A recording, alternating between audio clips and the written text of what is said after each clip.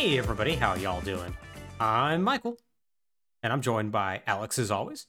How's it going? And this is Fallen Through Plot Holes, a podcast about video game plot lines and how they have a tendency to go off the rails. And this is part 3 of what is now going to be a 5-part podcast about Final Fantasy VII and all the surrounding spin-offs and sequels related to that series. Alex, how you feeling today? I'm feeling good. I am in full Splatoon mode. I spent hours playing it yesterday. I'm in there. Exactly. You're ready to experience, what post-apocalyptic scenarios are going to be happening in these games. So Oh yeah, yeah, absolutely. yeah. Unfortunately, there's going to be less fish people, which is honestly kind of disappointing. Yeah, they really should have thought of that. They really should have. Although there is like a weird like sewer people called the Sahagins that technically do have a society. Oh yeah, I feel like they shouldn't have fleshed out those random throwaway enemies very much. They really shouldn't, and yet they show up an awful lot throughout all these games. It's Hmm. it's kind of strange. It's kind of strange, but still, Hmm. good to hear you're doing well. I ate a bunch of candy corn this morning. Good. Yeah, because Perfect. it's September, and sometimes you make mistakes, and I decided to Hmm. continue making mistakes by going like, I have a PlayStation 5. I should really replay Final Fantasy VII remake because That's fair. yeah, because I've never played Intergrade.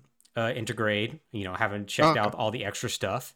Mhm. Turns out you can't just buy that stuff anymore. Oh. You have to sign up for PS Plus Extra. So I gave them an extra $1 and some change and went, okay, I guess over the next 11 days, I need to like speed run through all this. So I don't want to give them any more money past this. Okay, thank you for reinforcing my decision to just buy this on PC when I want to play Integrate and being done with it. Yeah, no, you made the right decisions, it turns out. Absolutely made the right decision. But yeah, so I have Final Fantasy clearly on the brain, and it's like going through all the different games and whatnot over the course of this podcast mini series, I guess we can call it. It's Mhm. really rekindled my love for that series, even as we've dealt with things such as Advent Children and whatnot. Yeah. Uh, today, today we're going to be dealing with a couple pieces of media, a game and a original video animation that almost caused me to just retroactively hate the entire thing, regret all my decisions in life. Oh, yeah. Alex, is it fair to say that you're a fan of Zach Fair? I would say that's fair to say. Yes. Yes. Well, good news, Alex. Today we're going to be talking a lot about Zach because it turns out the people at Square Enix really like Zach. Oh, Yay. yes. And they also really like retconning things for absolutely no reason. So Oh, yeah. today, we're going to go into the past, at least the Final Fantasy VII past, as we talk about a couple of prequel things. The first will be the original video animation, Final Fantasy, The Last Order, and that's going to be followed up with Final Fantasy Crisis Core, the one piece of the compilation of Final Fantasy, besides maybe Advent Children, that people greatly enjoyed. Hmm. I presume for the gameplay, because the story is very bad. Yeah. Oh, boy. Alex, have you dealt with any of those pieces of media at all? I've watched Last Order when it came out, so that was years ago, so Yeah, it's mid not fresh in 2000s. my memory. And I played the first few hours of Crisis Core. Mm. What'd you think of Crisis Core? I'm gonna file that under neat. Yeah, Seemed neat. it seems neat. Um, yeah, From its gameplay and whatnot, we're kind of maybe jumping a little ahead here, but like from its gameplay and whatnot, it Mm, seems very proto like action, like Square action RPG, like where they yeah. eventually go with like later Kingdom Hearts Hmm. entries and Final Fantasy 15, Final Fantasy 7 remake. Like there's a lot of DNA that appears to be in there. How much that actually was like Yes. moved forward from there, I'm not really sure, but it's a very interesting game. It's a very Yeah, interesting game. definitely. And like, there's a whole genealogy you can get into of like Square action RPGs from Kingdom Hearts to Star Ocean to Mhm. um, Like the Mana games to an extent. yeah. Yeah. And this definitely has like it's definitely after like Kingdom Hearts 1 sort of started to set them on a formula Mm-hmm. that would, you know, evolve in Kingdom Hearts 2 and inform Final Fantasy 15 and 7 remake. Um it's got its own interesting little spins on the general formula, Mm-hmm. which are sometimes neat, sometimes weird. Yeah, yeah. There's a really weird like slot roulette system in that game. Yeah. Just odd. With blanking out certain reels because they're spoilers, which I found very funny. But yeah, it's a very interesting game, but unfortunately, for the purposes of this, we're going to be dealing with its plot, and its plot is, oh boy, Yeah. they Y'all like more vaguely Christian themed names? you like a character who's basically an angel, and his name is Angel. Yeah, isn't that clever? It's symbolism. It's the worst Theming. symbolism. There's not a more on the nose video game out there than Final Fantasy Crisis Core. Yeah, it's pretty oof. It's pretty oof. But before we get to that, we have to deal with something that I meant to deal with the previous podcast episode, but then Mm, we went just a little long. yeah. And that's a little animation called Final Fantasy VII Last Order, which Alex, you said that you'd watched it way, way back in the day. Uh, Yep. do you remember anything about it or like how you felt about it at the time? I don't remember having very strong feelings about it. Mm-hmm. At the time, like I'm trying to even remember. Okay, so I guess we should talk about the plot. I'll just say that I don't have very strong feelings other than yeah, okay, that makes sense, I think. Yeah. I have very strong feelings about this. Okay. I think, and it's all because of one scene. Hmm. So this thing is about, I think, roughly about 22 minutes long. It's essentially like a TV episode length. Right. And Last Order essentially tells two dueling stories. The first story is of Sing and the Turks, trying to locate Zack and Cloud as they make their way to Midgar after escaping from Shinra's clutches. Their whole thing is that they want to capture Zack alive because they're worried that if the military catches up with him, they're just going to stone cold murder him. Because it turns out that Zack and the Turks are basically friends, or specifically Yeah. Zack and Sing.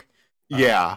and it's basically saying just being like, oh man, we got to make sure we get to him first. We can't let this happen to him. While at the same time, Zack is basically in the back of the pickup truck on the way to Midgar, basically talking to Cloud, like, hey man, what are your dreams? Catatonic corpse.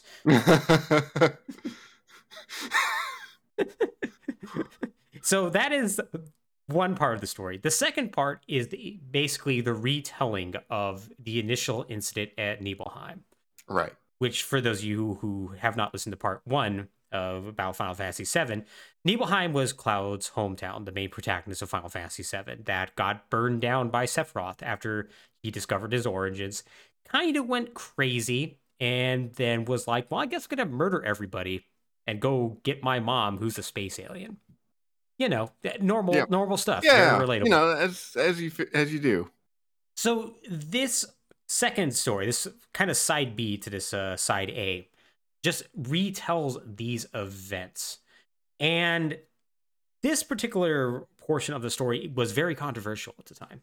We're not going to go Mm, over the entirety of it because for the most part, it's the same, but there's a lot of different events that are kind of either out of order or just happen a little bit differently. mhm, Tifa's father, for instance, is in the games is found dead in the reactor core. In this OVA, he's found dead outside of the reactor proper, like the reactor building. mhm, Tifa's also found injured outside there and has an entire conversation with Zack. There's a big giant battle between Zack and Sephiroth inside Genova's chamber inside the reactor. Like a lot of people were really upset about these different retcons and these different pieces of the story that were very clearly different from Final Fantasy VII. uh-huh. Because how it works in Final Fantasy VII is that Sephiroth goes into Genova's chamber, Zack goes after him, immediately gets thrown out, literally a second Right. later. Cloud goes in there, stabs him. Sephiroth walks out incredibly, incredibly injured while Cloud tends to Tifa. Cloud runs after, gets stabbed, grabs Sephiroth and the sword, throws him into the live stream, then immediately passes out. That's just how more or less it happens in Final Fantasy VII. Mm-hmm. There is a scene in here, and it is probably the biggest change here, and I absolutely, absolutely hate it. So, Zack goes in there, he fights Sephiroth. They have a very big, dumb sword fight. Okay, yeah. Which, whatever, that's fine. I don't... Style of time. Style of the time, you're trying to make Zack look cool. I got it. Whatever. I personally prefer Sephiroth to just body him with a second, but this is not that big of a deal. What is a big deal is everything that happens afterwards. Because, Cloud goes in there and he does stab Sephiroth. He does go walk on out after that, has a conversation with Zack. Sephiroth leaves with, Genova's head and, goes back out over to the bridge that's over, the live stream, all the Mako and whatnot. Uh-huh. This is the big change, though, that I really hate. Sephiroth stabs Cloud and lifts him up in the air like he normally does with this sword. Sure. Mm-hmm. But then Cloud, when he gets the power to lift him up and whatnot, and get that self-actualization moment that he actually can do it. He does have what it takes. Mm-hmm. He just throws him against the wall. He throws Sephiroth against the wall. And then Sephiroth's like, oh, look at you. You're actually very impressive and strong. Mother, look at him. He's so great. Oh, you're going to be very interesting in the future, Cloud. Okay. Yeah. But it gets worse, though. Because then after that, he stabs Cloud again. It's basically just be like, but you're still nothing, bitch. And then he takes Genova's head and he willingly jumps into the Mako. Right. Okay. I hate this scene so much, Alex. I hate this scene so much. Yeah. Okay. Because the whole thing is that, with the original scene, is that Sephiroth does not give a damn about Cloud. He stabs him. He tells him literally, don't push your luck. And then Cloud surprises him by getting the strength and, wherewithal to just grab the sword and throw him to the Mako. And then Sephiroth's just entirely surprised about this whole time. He's like, this is not how it was supposed to go. Right. And it's just this incredibly impressive moment of Cloud just, showing that, yeah, he can stand up to somebody as powerful as Sephiroth. Mm-hmm. When his childhood friend has been grievously injured and he is just absolutely angry at what Sephiroth has done to his hometown and his family. Right. This is just him. He throws against the wall, and then Sephiroth is like, oh, you're so important, Cloud. Anyways, now I'm going to take agency in here and just jump into the Mako. Right. And it's the whole thing about Sephiroth, he even throughout most of Final Fantasy VII, he doesn't give a damn about Cloud.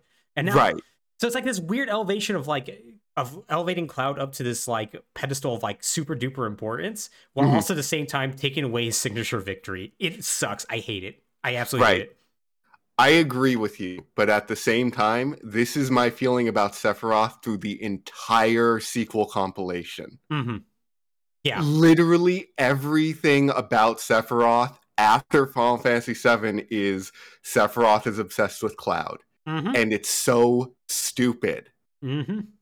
I don't think Sephiroth, after the point of Nibelheim, says one word of personal significance to Cloud. No, yeah, he really does not. The most he even talks to him is after he stabs Aerith, and he's basically just monologuing at that point. Mm-hmm. Yeah, he only breaks it just to tell Cloud's listen, people dying doesn't matter. I'm gonna absorb all this. So why are you sad, you little baby? Yeah. But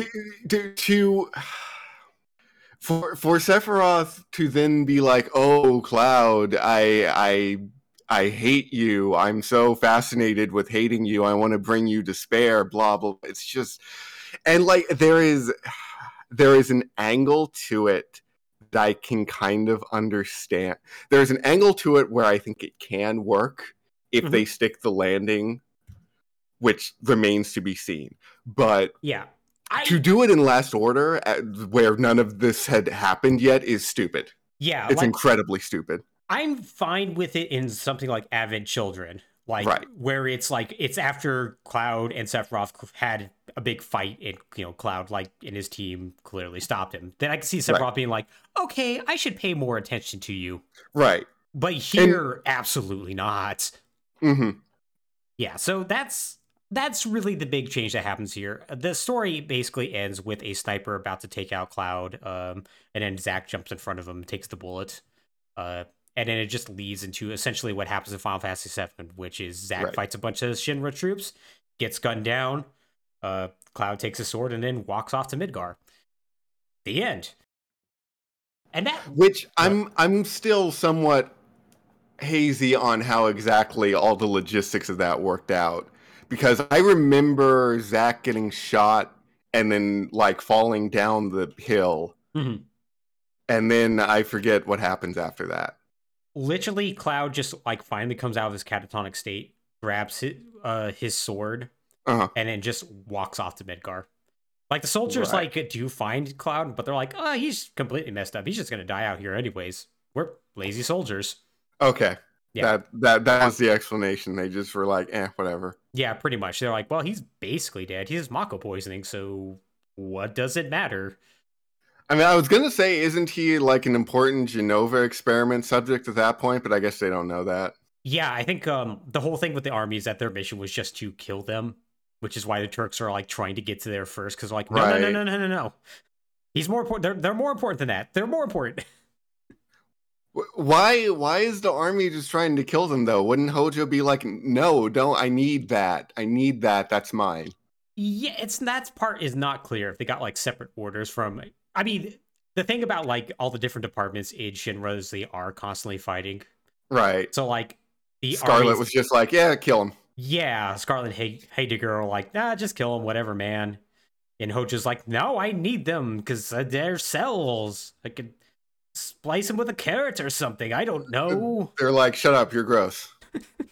Which is the right response, to be fair. Yes. So yeah, that's the last order. Everybody hated it. They hated it so much that when all these events are recreated in Crisis Core, they went out of their way to fix a lot of things. Fair enough. Which, speaking of, we should talk about really the main event of this entire episode, and that is Final Fantasy VII Crisis Core. Now, go ahead. Oh, I was just gonna say, I'm preparing myself because on a fundamental level, I kind of hate that this game exists. Mm-hmm. Like the general premise of this game is, hey, what was up with Soldier? And the answer Yeah. is, I don't care. Yeah, the answer is that it really doesn't matter, and also your explanation of what's up with Soldier is just the most batshit insane thing in the world. It's wildly insane. It is wildly insane, which kind of makes sense given the main writer is Kazushige Nojima. Yeah, okay. So that's sort of par for the course there. Yeah. He's gonna do what he's gonna do. Yeah. But it's so writing a sequel to a beloved property is really, really hard. Mm-hmm. Writing a prequel to a beloved property is almost a no-win scenario. Yeah. Like, I have been racking my brain for weeks trying to think of an example of one done well, and like, I don't have one. I would argue that Metal Gear Solid 3 gets there, but then Yes, there's all the okay. stuff after Metal Gear Solid 3. Right. No, quite an okay. issue. But you're right. Snake Eater is absolutely Snake Eater's the best part of Metal Gear Solid. So that good call. That's the exception. Like the best I could come up with was like The Godfather Part 2. Yeah. But even like the prequel, quote unquote, parts of that movie aren't really a prequel. They're just like scenes in the past that kind of develop the character. Yeah. Like the actual plot is still a sequel. Yeah, exactly. It's like it's not a dedicated prequel like say like Star Wars Episode 1 or something like that. Right. Yeah, prequels are tough. They're very, very tough because really the only other good prequel I can think of is Knights of the Old Republic, and that's not really a prequel if you set 1,000 years in the past. Yeah, no, that's just a game. That's a different story set in the same universe as another story. Yeah. So that in of itself doesn't count. It's also like it's along the same vein of setting a sequel 1,000 years in the future, like Lunar Right. 2, where it's like, yeah, sure, you can claim this is a sequel, but let's be honest. Yeah. No one cares. It's like I think Xenogears and Xenosaga are in the same universe. No one really knows. Yeah, yeah, it's one of those things where it's like it doesn't matter if there's that big of a time It period doesn't between the two. matter. Yeah. Yeah, and so yeah, Crisis Core is going to try to be that prequel that works, and like I'm going to give Crisis Core credit for one thing: Hmm. the relationships that Zack has with Cloud and Aerith, I think, are at least decently done. Sure. Yeah. Yeah. One of those I think is done actually a lot better than the other. And spoilers, I don't think it's Zack and Aerith. I think it's Zack and Cloud. Yeah. But other than that, there's going to be just a Oh, lot of oh. incredibly strange issues with this. So, Crisis Core was released in 2007 as one of the last pieces of the compilation of Final Fantasy VII. The Advent Children Complete movie did come out in 2009, and of course, that really dumb novel, The Kids Are All Right, Mm. came out in 2011, I believe. Hmm. So there are still other little pieces here and there, and of course, all the stuff that's coming out now about Final Fantasy VII is technically part of the compilation, but part of First Run, this was kind of the last thing. Right. It was released as part. Wait, was it after Dirge of Cerberus? Yes, it was. Oh, wow. Yeah, right. Wow, they really rushed Dirge of Cerberus out. They did. Dirge of Cerberus, I believe, is either 04 or 05. Oh my god. Yeah. In fact, I'm just going to confirm this right now. Oh god, it was much later than that. It was 2006. Oof. Oof, indeed.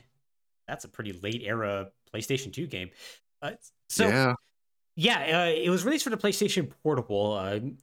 Sony's a competitor to the Nintendo DS. A portable that I thought was really cool until you realize what type of games they were putting on there for the controls that they had. Yeah. Yeah. Such as this game, a 3D action game that has one stick to work with. Mm-hmm. uh, not exactly the world's best. That being said, though, it was a game that was pretty well received. Critical response had about an 83 out of 100 on Metacritic, with like companies, not companies, outlets such as Famitsu giving it a 35 out of 40. GamePro gave it 4.5 out of 5 stars. Generally, it was regarded as like, hey, man, no, this is actually good. This is actually worth, having a PSP for. Mm-hmm. And every person I've talked to who's like played Crisis Core has been like, yeah, no, this game is really cool, man. This thing's absolutely awesome. We absolutely love it.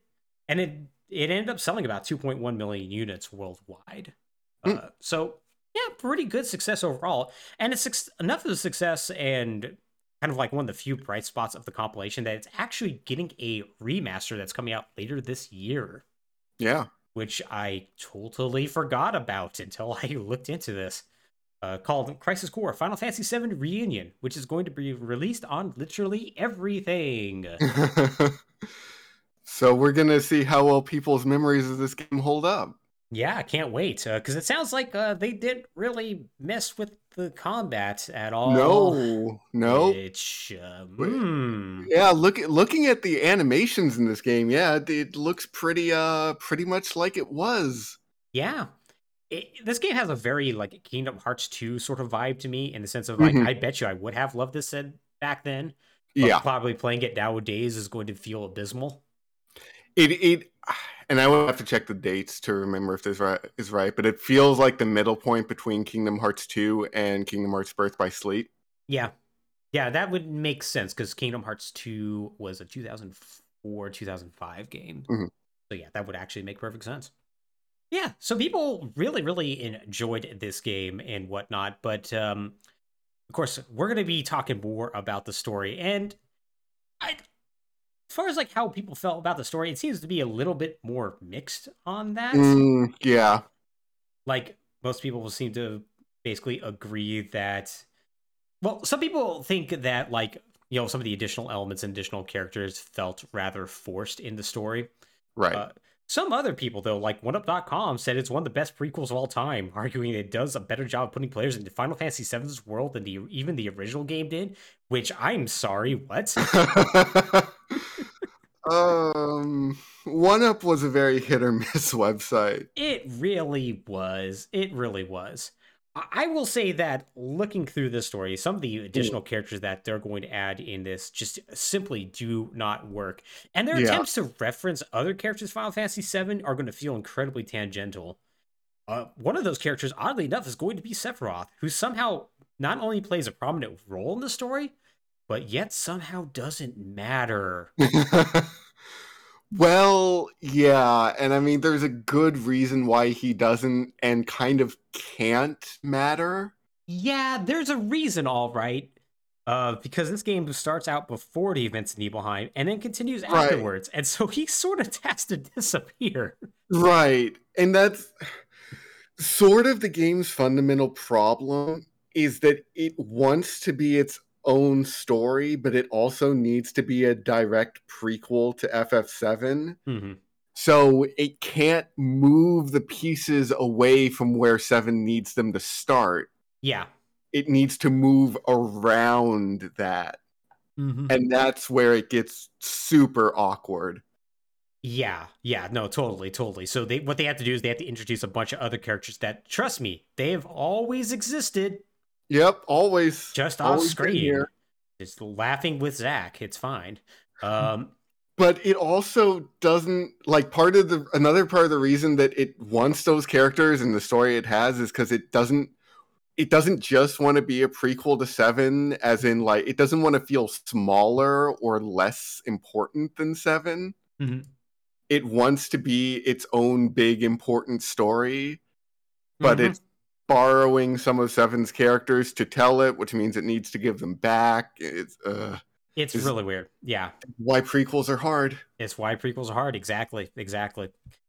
Yeah, it's a very strange game, and it gets even stranger because it also has like some weird cross promotion that happened with actually the primary antagonist of this game, a character named Mm. Genesis, because that character is heavily based upon a Japanese musician by the name of Gat. Uh, it's time to talk about Gact. It's time to talk about Gak. Gak is I presume he's still pretty big in Japan now, but he was incredibly big around the mid 2000s. Hmm. Uh, known for um, known for like just a lot of visual K. He was part of a visual K rock band by the name of Malice Miser. Started his solo career in 1999 and released 9 studio albums with 48 singles, which is seems kind of ridiculous. Yeah, He's Apparently, he holds the male soloist record for most top 10 singles in Japanese music history and has, in general, sold over 10 million records of his various albums. So, pretty big deal as far as the Japanese music industry is concerned.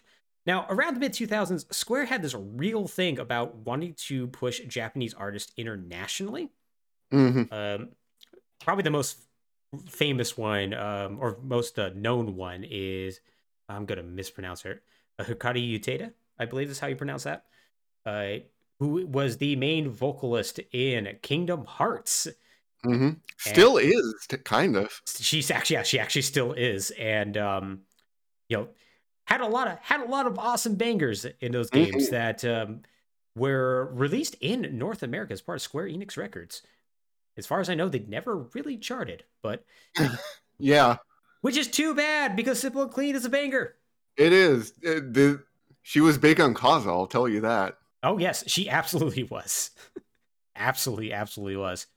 So Gax didn't quite have the same relationship with Square as she did because he was already kind of his own established thing. He didn't really Right. necessarily need Square, but Yeah. uh, one reason or another, they wanted him to be pretty heavily involved with the compilation of Final Fantasy VII. And this game is along with Dirge of Cerberus is where he's going to make his biggest mark. For the character of Genesis, our main antagonist, which we'll describe a little bit later, he's directly modeled after his physical resemblance, and a lot of his clothing designs and even some of his lines were influenced by Gact. Like he had his own personal input into this character. Right. Which, given that he is kind of a tryhard who loves poetry, Does not speak well of him, to be honest. Yeah. I hate Genesis a lot. Yeah, a lot of people do. But yeah, so he's gonna have his fingerprints kind of all over this, and I mean other like Square properties as well. He's just gonna be just kind of hanging around Square for a good. Well, actually, he still is to this day. Yeah. But very, very prominently during the 2000s and whatnot. Yeah. But with that, I think maybe we should finally jump into the plot of Crisis Core. All right. All right, Alex. So Crisis Core. First off, 4 hours of cutscenes. My notes literally start with 4 hours. Fuck that. So I already know I'm in for a good time rereading these.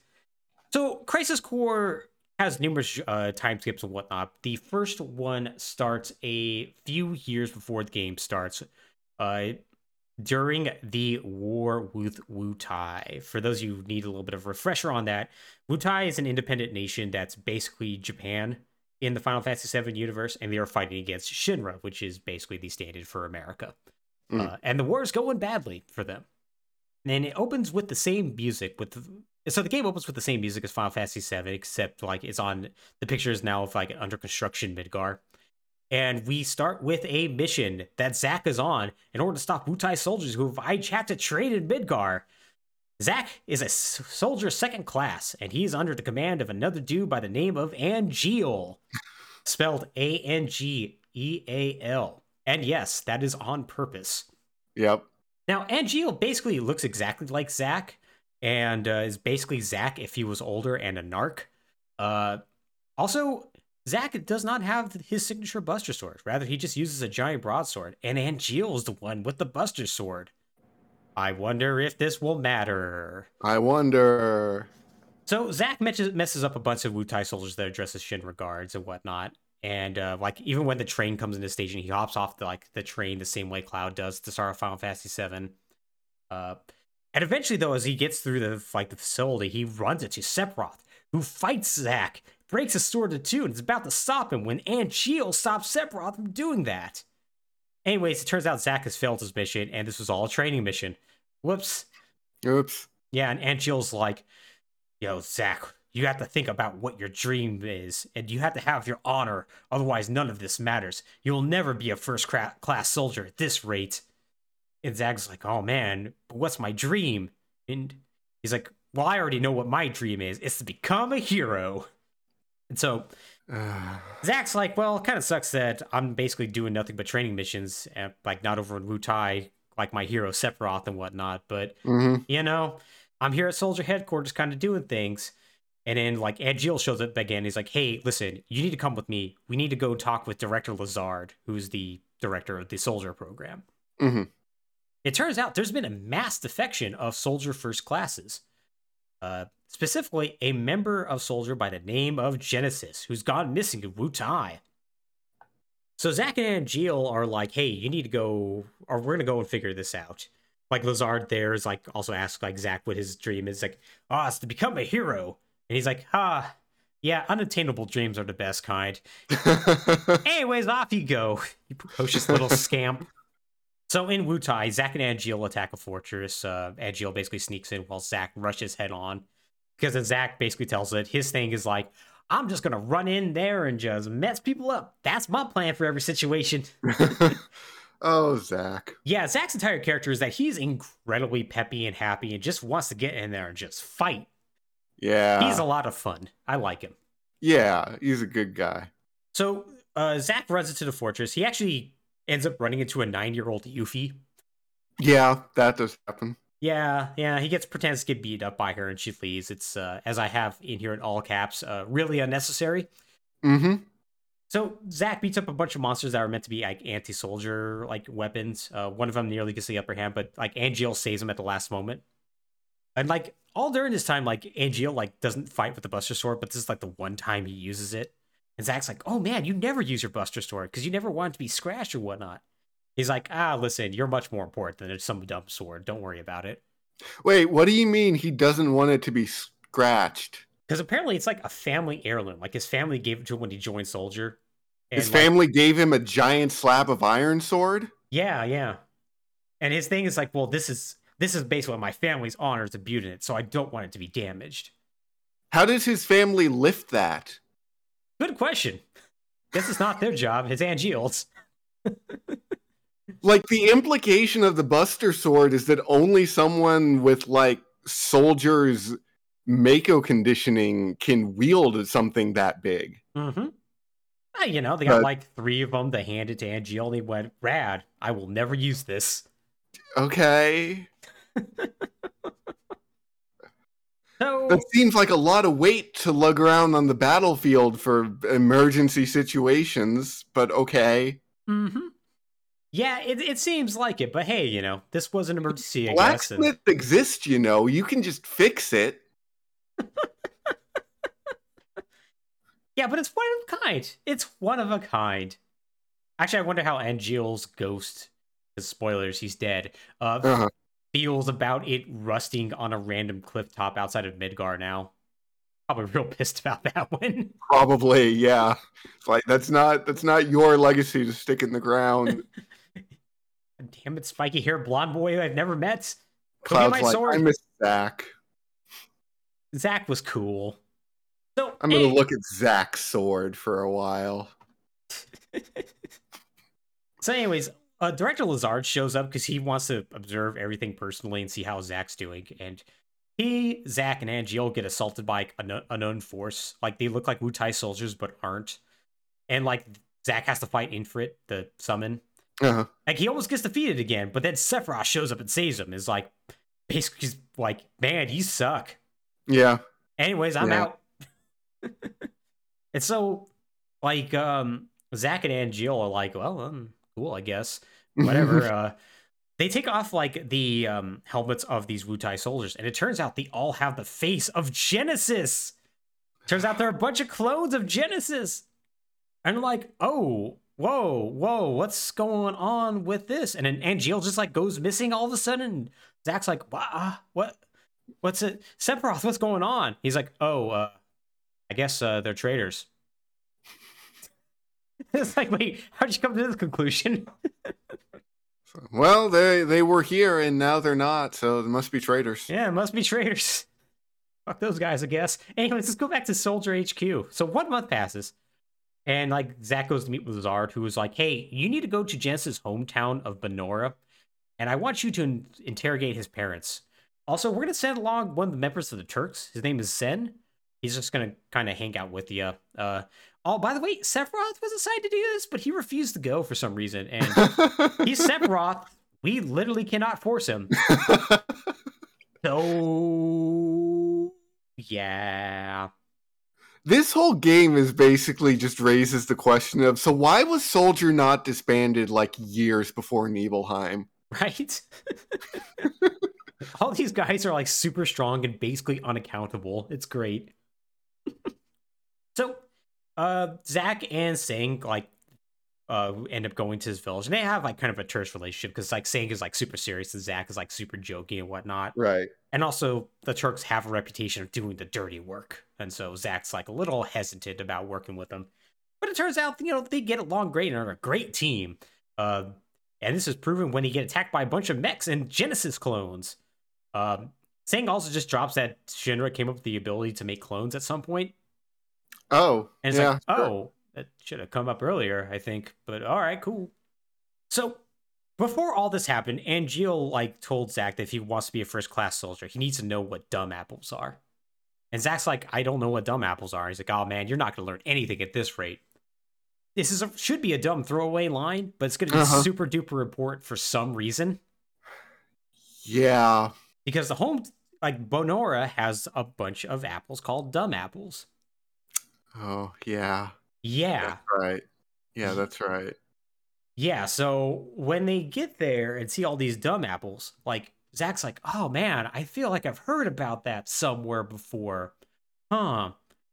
And then, like, he hears a dumb, I guess a flashback to a dumb story that Angeal talked about, how it's like, oh man, yeah, I was friends with this rich kid in town, and like I used to steal from everybody, but I wouldn't steal from the rich family. I wouldn't steal their dumb apples because I was friends with their son and whatnot. And you know, thieves don't rob friends and whatnot. And so Zach's like, there's apples here. I wonder if Angeal's from here too. I don't know. I'm gonna keep going, I guess. Wait, wouldn't that have been in like his profile or something? Yeah, it probably would have been. Zach doesn't read. Zach is, oh my god, does he listen to the briefings? I, Zach is Stupid question, I know. Zach's not a smart boy. I'm just gonna throw that out there. Zach's not a smart boy. Poor Zach. Zach is a puppy dog. Yeah. So, Zach finally like puts two and two together. It's like, oh, this must be Angeal's hometown too, and they must have been friends. Oh, that's kind of crazy. And so Zach like finds out that Genesis came back to town a month ago and murdered a lot of people for some reason. And apparently Angel came here as well and left the Buster Sword. And this is where we learned that the sword represents his family's honor for some reason. Because like Zach goes and like talks like to Angel's mom and finds out all this information. So Sang and Zach go to like the factory on the outskirts of town because they hear that Genesis was spotted there.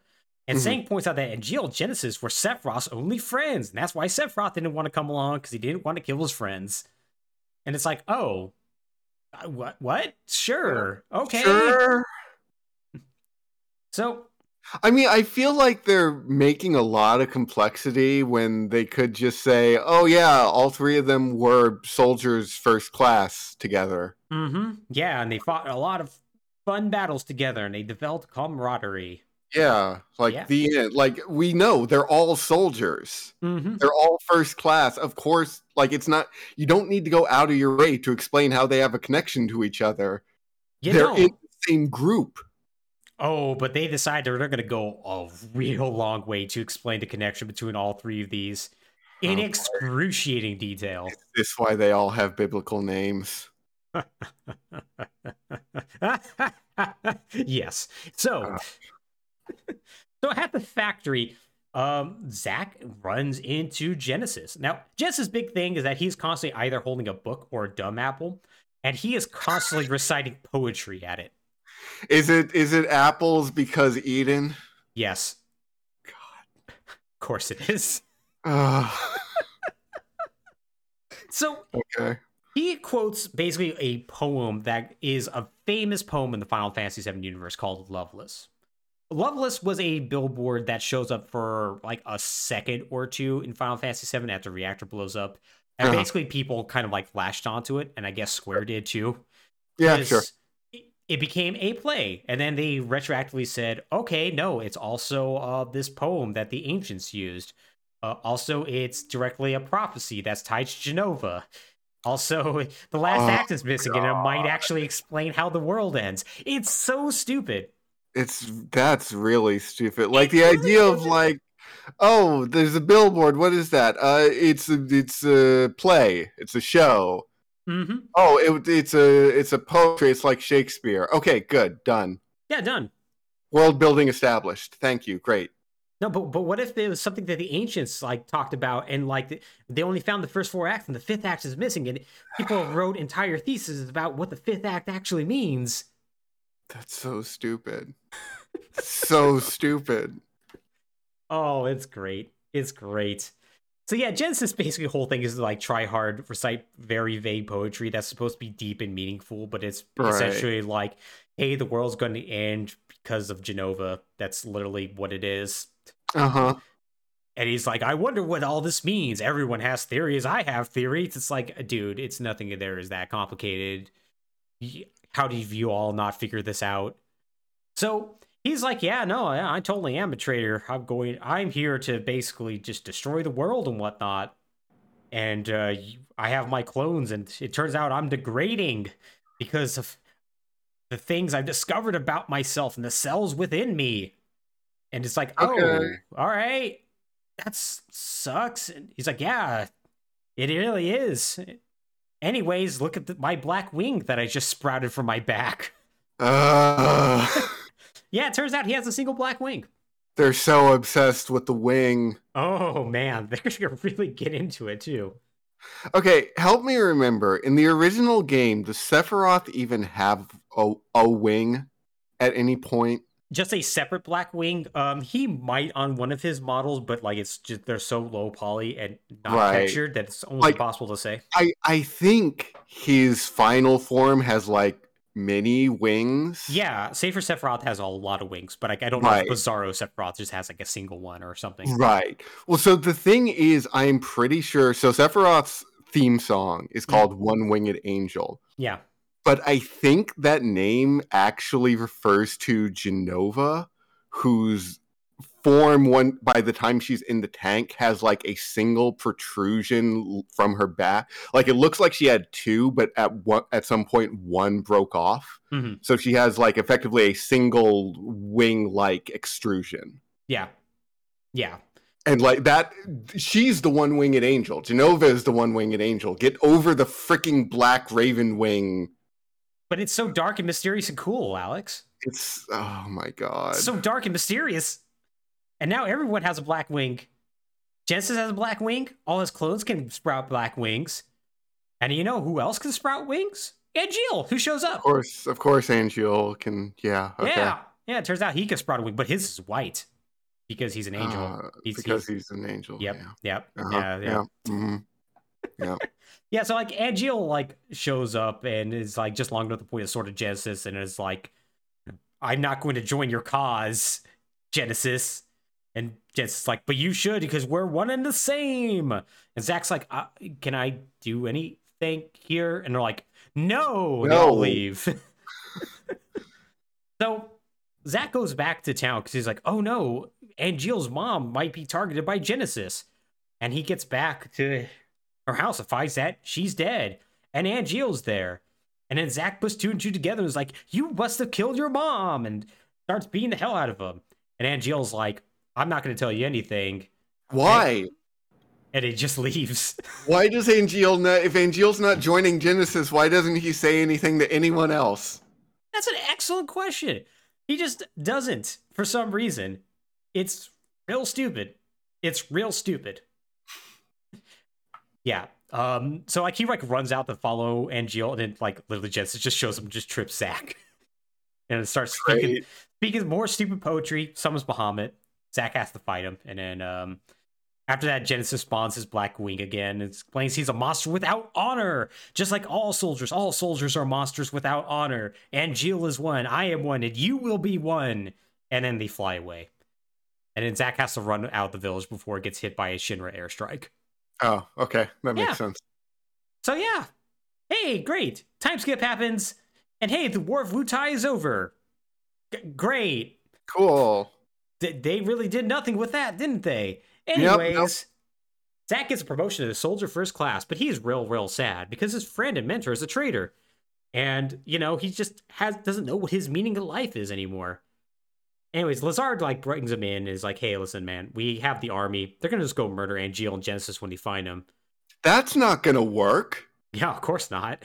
What do you think Soldier is, dude? To be fair, it will eventually work on a Soldier First Class, like about 4 years from now. One with like the fewest Genova cells. Mm-hmm. Turns out. But yeah, he's like, okay, listen, though, I'm going to have you team up with Sephiroth to do, oh no, our headquarters is under attack by Genesis clones. Oh, sure. So Sephiroth shows up and is like, oh, hey, by the way, I know what's going on here. A dude by the name of Dr. Hollander, he's behind this. He has a grudge against Shinra because they put Hojo in charge of the science department. And so now he's helping to make Genesis make a bunch of clones. Just want to let you know that. Anyways, we should stop these people and then stop all the Genesis clones rampaging through Midgar. So I'm going to leave the story now for another hour. Okay, sure. So Zack ends up going out into the city. Like, he runs into Reno and Rude for basically like the 5 minutes that they're relevant. Mm-hmm. Sounds right. Runs into Sen. But then he runs into the one Turk other than Sen that actually matters in the story. A brunette, actually kind of like more like reddish hair, named woman by the name of Cisne. Cisne is a Turk who basically, like, they immediately like hit it off. Like, Zack is immediately horny for her. He's like, just like immediately starts hitting on her, and she's like, we kind of don't have time for this, you know? Yeah. So If I remember correctly, she's kind of a big deal in the Turks, too. she is kind of. We'll be talking about her more before Crisis. Okay. Yeah. Where they actually don't really talk about her a whole lot. I think she doesn't actually have a name in that game, but Oh, yeah.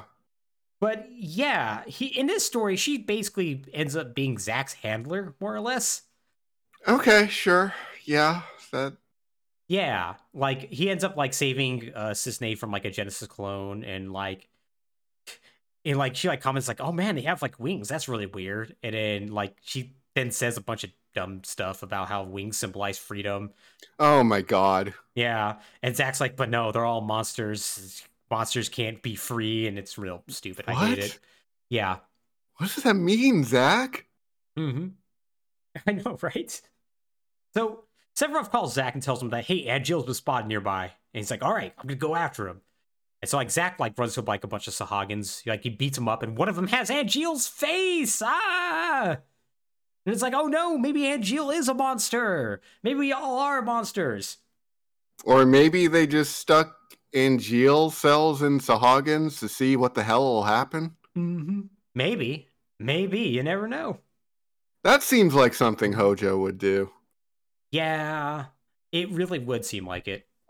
Anyway, Sephiroth catches up with him, and he basically reminisces with Zack about how him and Jill and Genesis were like real cool friends and whatnot. And like, there's like a big cutscene where like they're in a training simulation, and like Genesis is like, "I'm gonna beat you up, Sephiroth, to prove I'm stronger." Sephiroth's like, "No, you ain't," and basically just bodies him. And like, but how like that was just like supposed to demonstrate like how while they're all friends, they're like not near Sephiroth's level, but one day they will be, and it's No, they're they all big won't. friends. Yeah, they definitely will not be. So like Sephiroth's like, man, I really do miss him. And Zack's like, well, we're gonna go and kill them, right? And I'm gonna be really sad about that. And Sephiroth's like, no. Listen, we're gonna go and save them. We're gonna go convince them to come back because they're my friends, just like you know, Angeal's your mentor. It's gonna be fine. And so Zack's like, yeah, I like you again, Sephiroth. This is great.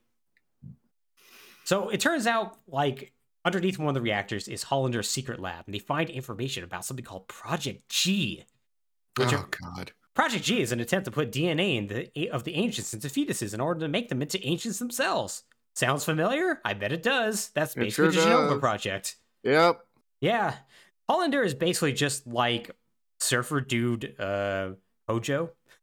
Like he literally has, I'm pretty sure he wears board shorts and like has like a cool goatee and long hair. Like a medium-ish hair. He's shaggy. He's a shaggy guy. Okay. Anyways, it turns out that like in a flashback, Genesis ended up having a wound that wouldn't heal, and like Angeal had to like donate some of his cells to help him out because he was the only compatible donor, and that kind of made what? Yeah, this just comes out of nowhere. And donate his cells? Yeah, so that Genesis could heal up. Like his ancient cells? Yeah, and that's how Genesis found out, oh, they did experiments on me. And that's what kind of what set him down the path of like betraying Soldier. Is Sephiroth here for this conversation?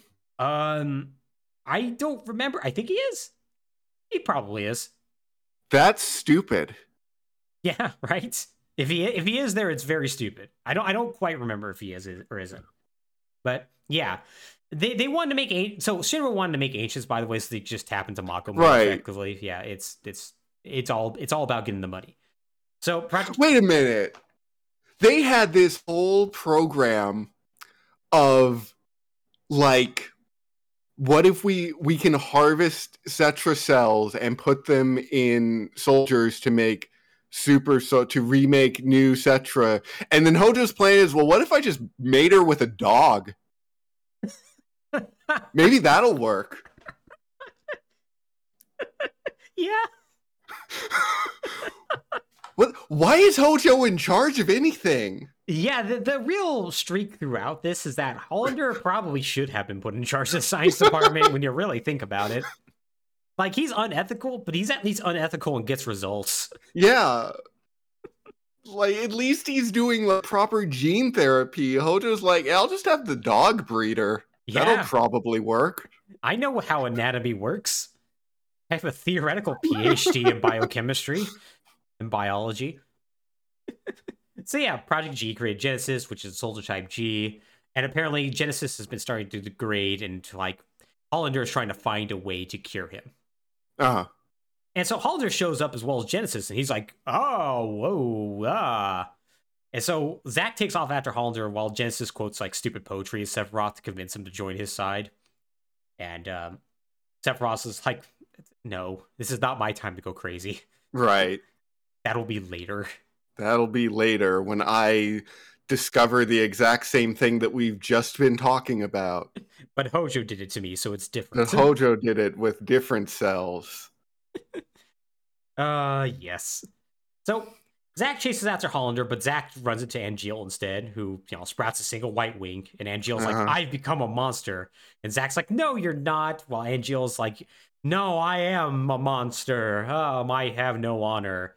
And then Zack says, literally the line, your wings are angels' wings.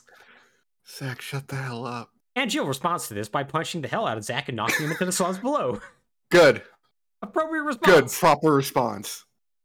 So, just continuing the fact that that Cloud just basically does everything that Zack does. Zack falls into a church, lands on a bed of flowers, wakes up next to the flower girl. Hey, what do you know? Yes, he does. Wow. Aerith's there. She has a new dress, or I guess an old dress. Her dress is blue. It looks very weird on her, given her primary colors are pink and red. Yeah, that's strange. Even Kingdom Hearts didn't try to do that. Yeah. I'm not gonna fault him for doing that. It just was weird to me. Yeah, kind of an odd choice, but okay. Yeah. So also, blue is kind of Tifa's thing. Is blue kind of Tifa's thing? Kind of.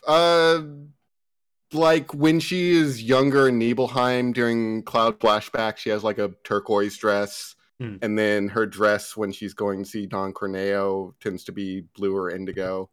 Oh, I guess that's a good point. She does wear blue more often, if nothing else. Yeah, it's not part of her primary color scheme, but it kind of comes up with her. Yeah, that works. I'll accept that. So yeah, they immediately start talking. It like Aerith, unfortunately, I don't like Aerith's characterization in this game. It's something that I've kind of gone back and forth as I've after watching all these cutscenes and doing like the write up and everything, being like, how do I actually feel about how Aerith is here? Because this is an Aerith that's 4 years younger, right? So she's thoroughly a teenager. I think she's like 16 in this. No, I think she's. Oh, geez, I'm trying to think if she's a year younger, a year older than Cloud. She's either 16 or 17, and she's obviously going to be a little bit younger and less sure of herself.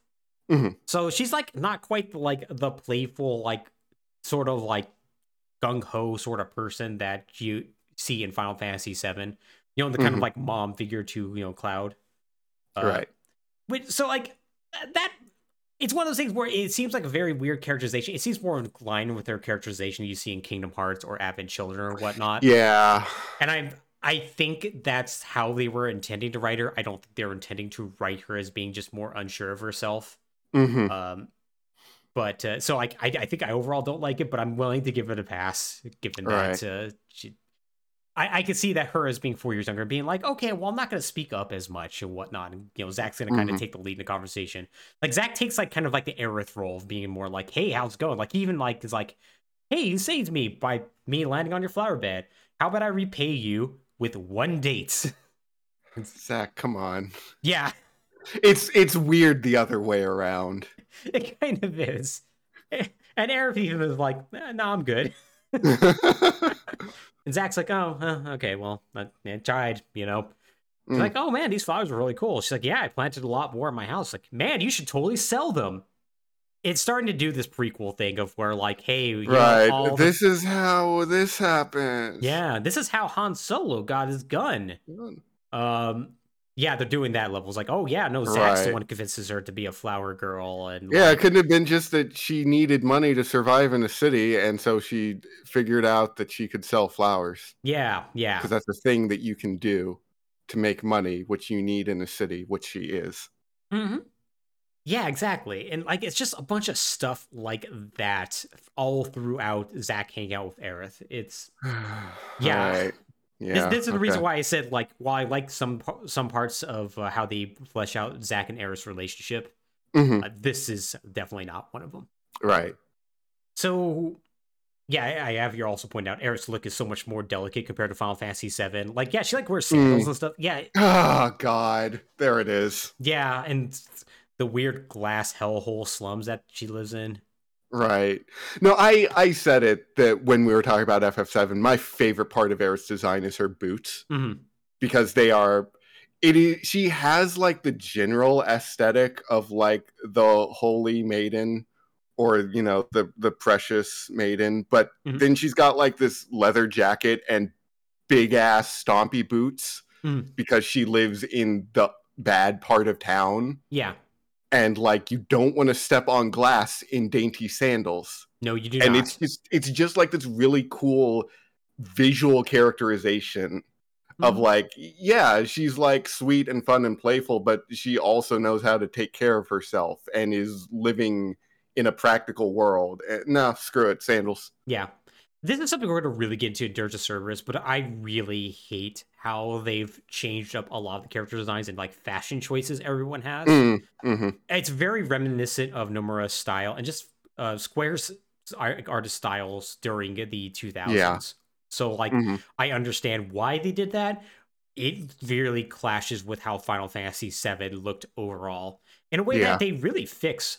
They really fix Yeah. hard in Final Fantasy VII Remake. They aggressively go back to basics with that stuff. Mm-hmm. Mm-hmm. But yeah, so Aaron's like, hey, how about I take you to the central slums and whatnot, and like help you find your way back up. And so they go and kind of do that. Like Aaron during the entire time is like a weird downer. She's like, oh man, like Zach's like, you can go up to the plate and sell your flowers. She's like, oh, I don't want to go up there because the sky is big and scares me, and I don't care to see the sky. And it's like, man, you're kind of a weird downer. Like, and it's like other stuff like that. Like, it's like she's very, very, very unsure of herself. Right. Oh, by the way, That's oh, good. I was just gonna say that I have interesting feelings about that particular characterization Mm-hmm. because they bring it back in remake, and I feel like it kind of works. It works in remake, but it works more in the sense of like, hey, no, I kind of love where I live and I love the people that are here. Right. Whereas this is just like, no, no, the sky is scary because she doesn't elaborate on it further, like other than it's like it's kind of big and she feels like she can be lost in it. Right. It's like, And okay, I guess. not to get into remake until the proper episode, but there are reasons where even that part that I could get lost in it Mhm. works in remake, but it's not going to work here. Yeah, yeah. And I think a lot of it is because they don't spend enough time with it and they don't Right. build it up enough. Whereas remake has all the time in the world. Yeah. Yeah, which once again we'll get to more of that when we get to it. But yeah, the thing with Crisis Core is it hops around so often Hmm. that yeah, you just don't get the opportunity. Even though Right. you actually do spend a lot of time with Aerith in this game. Yeah. So like Zach like buys Aerith's bow for her. By the way, like that happens Why? because once again, you know, you got to explain everything. I guess it's sweet. It's like, oh, she Mm-hmm. she wears this as a memento of him. That's fine. That's fine. It's Whatever. fine. Yeah. Like all throughout the scene is basically just people being like, man, Aerith, you should definitely date this handsome, strong JRPG protagonist. And eventually she's Uh, like Zach's like, well, I got to find some other way to repay you. And she's like, but I thought you were already repaying me with this date. And it's like, look at that. This is great. oh. Oh, yeah. There's also a really fun scene where Aerith's like, oh, soldiers are weird and scary.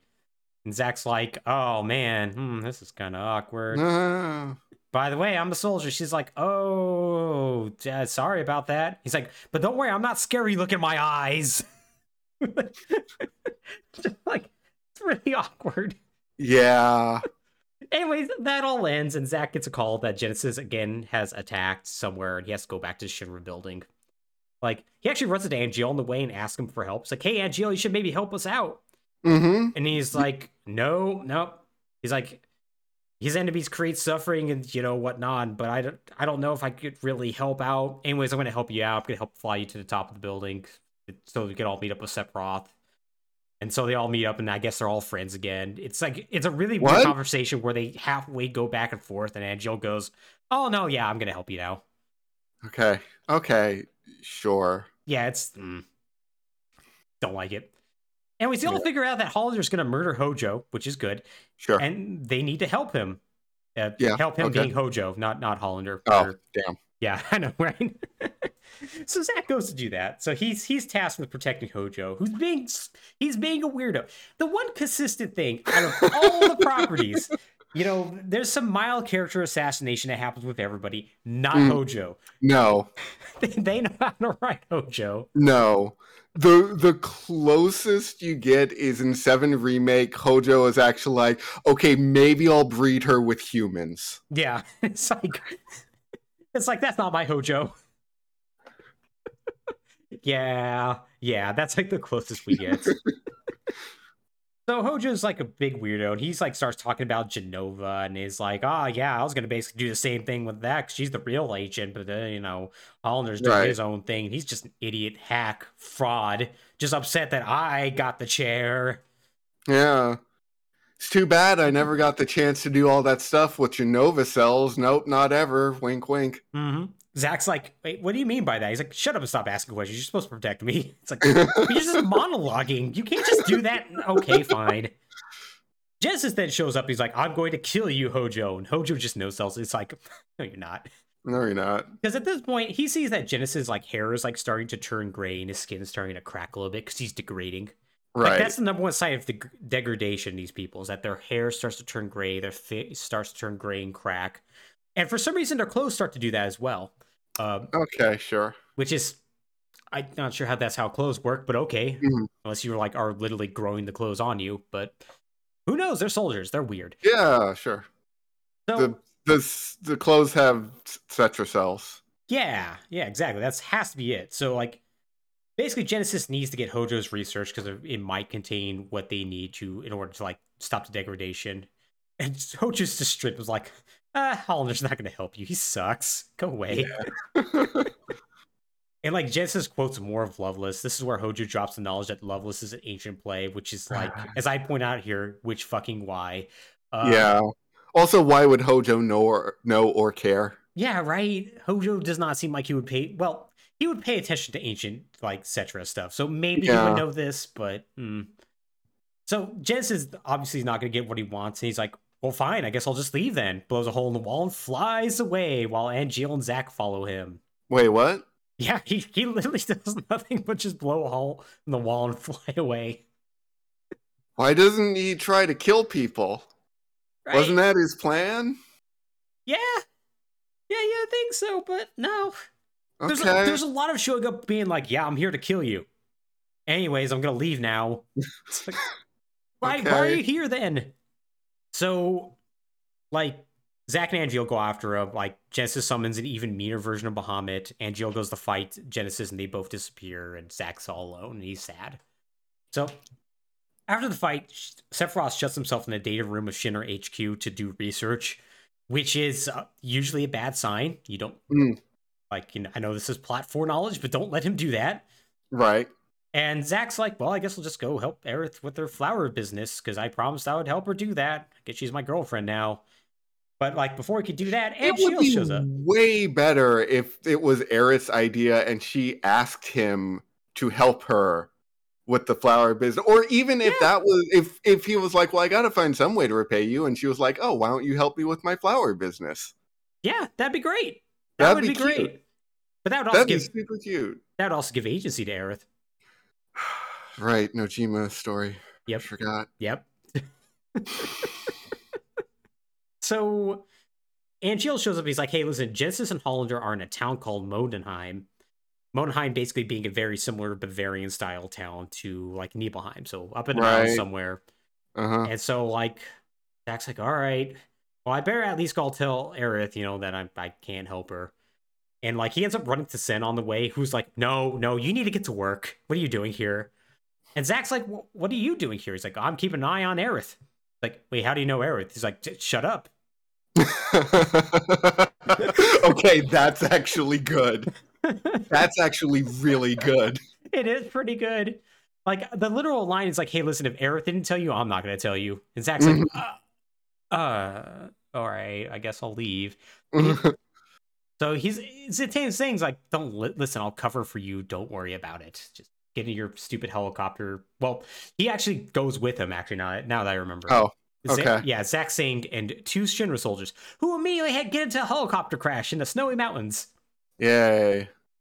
It's really great because it looks like Zach's the only survivor, and then like the camera like cuts like to like him, like what Zach is looking at, and it cuts back to him, and then all of a sudden the three other people are there. And it's like, where did you all come from? You were not on the ground. Were you in the flaming wreckage? Yeah, sure. You know. Yeah, so they hike through the mountains, and Sen and one of the soldiers just having a hard time, but one of the other soldiers is able to keep up really well. Oh. And like Cloud like jokes around. It's like, well, I guess I just revealed it. It's Yeah, Cloud. this is okay. Yeah, it's okay. Yeah, and he like jokes around. It's like, yeah, I'm from like a town just like this, so I'm kind of used to these conditions. And like Zach's like, oh yeah, and I'm kind of from a country bumpkin town as well. And they make a joke like how like there's only reactions in town and nothing else. And then like that's when he takes off his helmet. It's like, oh, it's Cloud. And like, oh man, we're gonna become best friends like immediately. Yeah. This relationship is actually good because they It's actually pretty well done so far.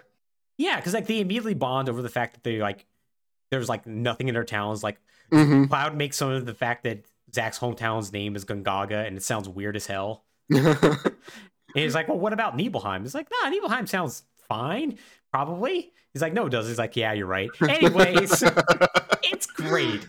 Freaking coal towns. Yeah. Yeah, and Which so okay. they're technically are already coal towns in this world, so Yeah. as their oil towns, but not because they haven't discovered oil yet. It's weird that they just slotted another energy technology in between coal and oil. It really is. It really is. And then they just went, I don't know, oil got discovered. That's cool, right? Yeah. Yeah, it's really dumb. But unlike this relationship, which is good. But yeah, they make their way to the Mako excavation site, and like, during that time, like Cloud's like, yeah, man, I kind of want to join Soldier myself, but I'm not sure if I'm good enough. And Zach's like, just work at it. Eventually, you'll get it. It's really not that tough. Yeah, look, you're hiking through these mountains. You can do this. And so, like, he's giving them pep talks, and it's really great. Yeah. Like, so they get to the Mako excavation site, and like inside, they find that Genesis is about to murder Hollander, and it's like, oh no. Why? Also, Genesis is looking kind of old now. He's looking real degraded. Mm. So it turns out Genesis is now looking for Genova cells. And after being told nobody knows where any Genesis cells are, he's like, okay, cool. I guess I'm just going to destroy the world. If I'm going to die, everyone else will. So Zack and Genesis get into a big dumb fight, and Zack knocks him into the bottom of the reactor. And he goes, well, I guess he's dead. Go me. So Zack makes his way to Okay. Muldheim proper and finds Cloud and Zank all like messed up and like Halder is apparently gone away.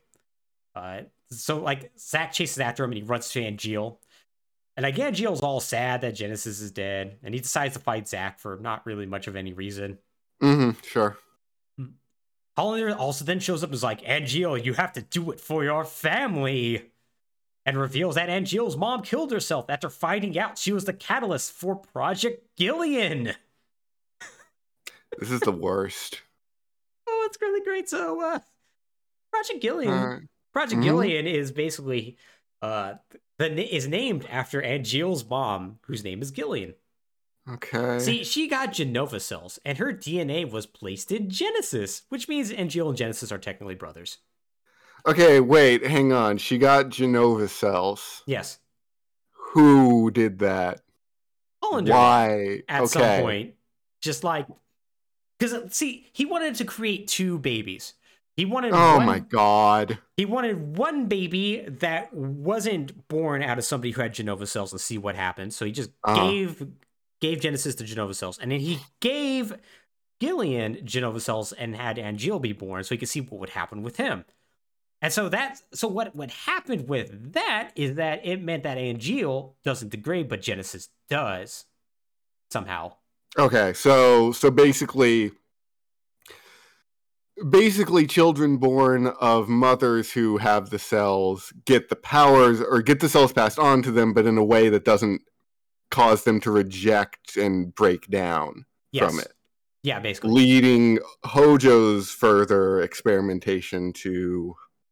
Yeah, there's a strong implication that Hojo just steals all of Hollander's work. Yes. Right.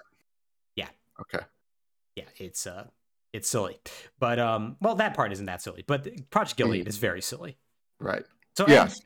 Yeah, Angel, when he found out about it, basically got a bunch of despair, felt like he didn't have any honor, and that's why he's been acting the way he is. And now that Genesis is gone, he feels like he doesn't really have much to live for. So he decides to summon a bunch of monsters, because he can do that now, and fuses with them, becoming a chimera, which then he forces Zack to fight him. Zack has to kill him, but before he dies, he gives him the Buster Sword and tells him to always protect his honor. And Zack's like, oh, okay. I'm very sad about this. He goes, Angel! And it's very sad. Yeah. So, yeah. Okay. Hooray, the game is over. Oh, wait, there's 2 more hours of cutscenes left. We're actually halfway through. Oh, boy. Yeah, it's like, no, this doesn't have to be this. You told the story. You could end this here, actually. You could end it there. But no, we have to keep going. So, like, back at Aerith's church, like, Zack basically, like, cries and has a breakdown about this, and Aerith comforts him. Like, it's a pretty good moment. Okay. Like, it's, like, Zack is, like, for once, like, not the complete happy-go-lucky kind of person, and really kind of lost about who he is and why he's fighting for, and what have you. So, like, his dream of becoming a soldier, is it really real? And so, it's pretty good. Like, sometime later, like, Zack's, like, doing orientation for a bunch of new soldiers, and he basically is now taking on, like, the personification of Angeal. Like, his hair's different now. It's kind of longer, similar to Angeal's, and, like, he's telling, like, the soldiers to embrace their dreams and protect their honor, just like Angeal told him. And we find out that, like, the Turks have now been assigned pretty closely to him to keep an eye on him, because they're afraid that, well, he's kind of had to murder his mentor, and it's like, is he actually loyal or not? We don't know. And, like, this even extends to Zack on vacation. Like, he goes to the beach, and Cisne's there hanging out. And he's like, hey, how's it going, Cisne? You're keeping an eye on me, aren't you? She's like, no. Yes. Yes. Anyways, by the way, I just wanted to let you know Director Lazard is missing. And he's also funding Hollander's research. That's kind of weird, huh? Yeah. Also, Zack, your girlfriend, Aerith's an ancient. And the Turks have been keeping an eye on her. Okay, that seems like a weird bomb to drop on someone while they're on vacation. Yeah, Zack's like, why are you telling me all of this? I don't really understand. And the reason being is because Cisne likes Zack. It like kind of wants to not keep information from him. Yeah, that's kind of the whole reason behind this. It's kind of poorly done, but yeah, that's not great. That's not fantastic. It's not. Hey, no. Out of curiosity, how many Turks got assigned to Sephiroth, who is basically the identical procedure to Angeal and Genesis? And had an even closer relationship with the two? And had an even closer relationship with them. As 0. Fantastic. Really messed that one up, I gotta say. Yeah, a little bit. But this was Hojo's experiment, so it's fine. It's fine. He's Hojo's son. How could anything go wrong with that? How could anything go wrong with Hojo's progeny? Yeah. So, after all these bombshells, a bunch of Genesis copies shows up, and Zack's like, oh, what? So he beats him up, and Sing shows up, and he's like, oh, I guess Genesis must still be hanging around the live stream, like some sort of terrible version of Sephiroth later. It's almost like he's being set up as a parallel Sephiroth. Almost like. The Black Wing, everything. We probably should go figure this out, Zack. Let's all go to Junon, because I heard Hollander's there. Also, once again, Director Lazard's missing. All right. So, they get there, they find Hollander. He's like, yeah, no, I'm still trying to help them out. I'm still evil. A bunch of angel people show up and take him away. Genesis clones. Right. Yeah, sure. Sephiroth shows up to tell Zack that Genesis copies are now all over the world. It seems real bad. Seems like something that, would be a major event, honestly, in the world. And you've heard about Little bit, yeah. Yeah, you would think that people would be like, oh, this thing again. Yeah. This seems really weird. Remember when all the weird angel people showed up? Just memory hold that one. So Zack ends up going back to like see Aerith and whatnot after all this, and turns out she's made a cool chimera monster friend that has Angeal's face on it. Just, Why? oh, because Angeal's like still personifying himself through the live stream, wants to just make sure that they're doing okay. That's literally what that is. Okay, sure. I get. Can't she just talk to the live stream? Yes, that's actually something that comes up for exactly 2 seconds at the end of the game. Cool. Yeah. Yeah, she just kind of forgot about that power, I guess. I guess so. I mean, to be fair, apparently Midgar is typically so noisy she can't actually hear the live stream. That was established in Final Fantasy VII. Although it was also established in Final Fantasy VII that she could still hear the live stream because yeah, a little bit. Whatever. You just got to go into that one alley. Just that one alley, exactly. So, on top of that, apparently really terrible little tank drones have been made that are apparently just on the hunt for Genesis clones and are also trying to kill Zack because it cannot distinguish between monster and soldier, capital letter soldier. Right. Okay. Sure. Which Zack is like, I guess maybe we are monsters. And it's like, no, they're just terrible at their weapons. You should already know this. Freaking thanks, Scarlet. Mm-hmm. So Sephiroth gets intel that Hollander and Lazard might be in a nearby reactor. And he also points out that, hey, depending on what he has to do, he might have to abandon Shinra. But he's like, but until then, I'm going to still be loyal, so don't worry about it. It's like, wait, what? Yeah, because, well, he doesn't want to kill his friends. And stuff. Okay, I get that he doesn't want to kill his friends, but like he has never even floated the idea that he would like actively turn against Shinra to do that. Yeah. Like, it's not a conflict in his mind. It's not, no. It's not indicated that he can't do both. Yeah, it isn't, and it's just like randomly dropped by him too, just like, hey, listen, I might betray you. That cool? Okay. Let's go and hang out and go on this mission together alone.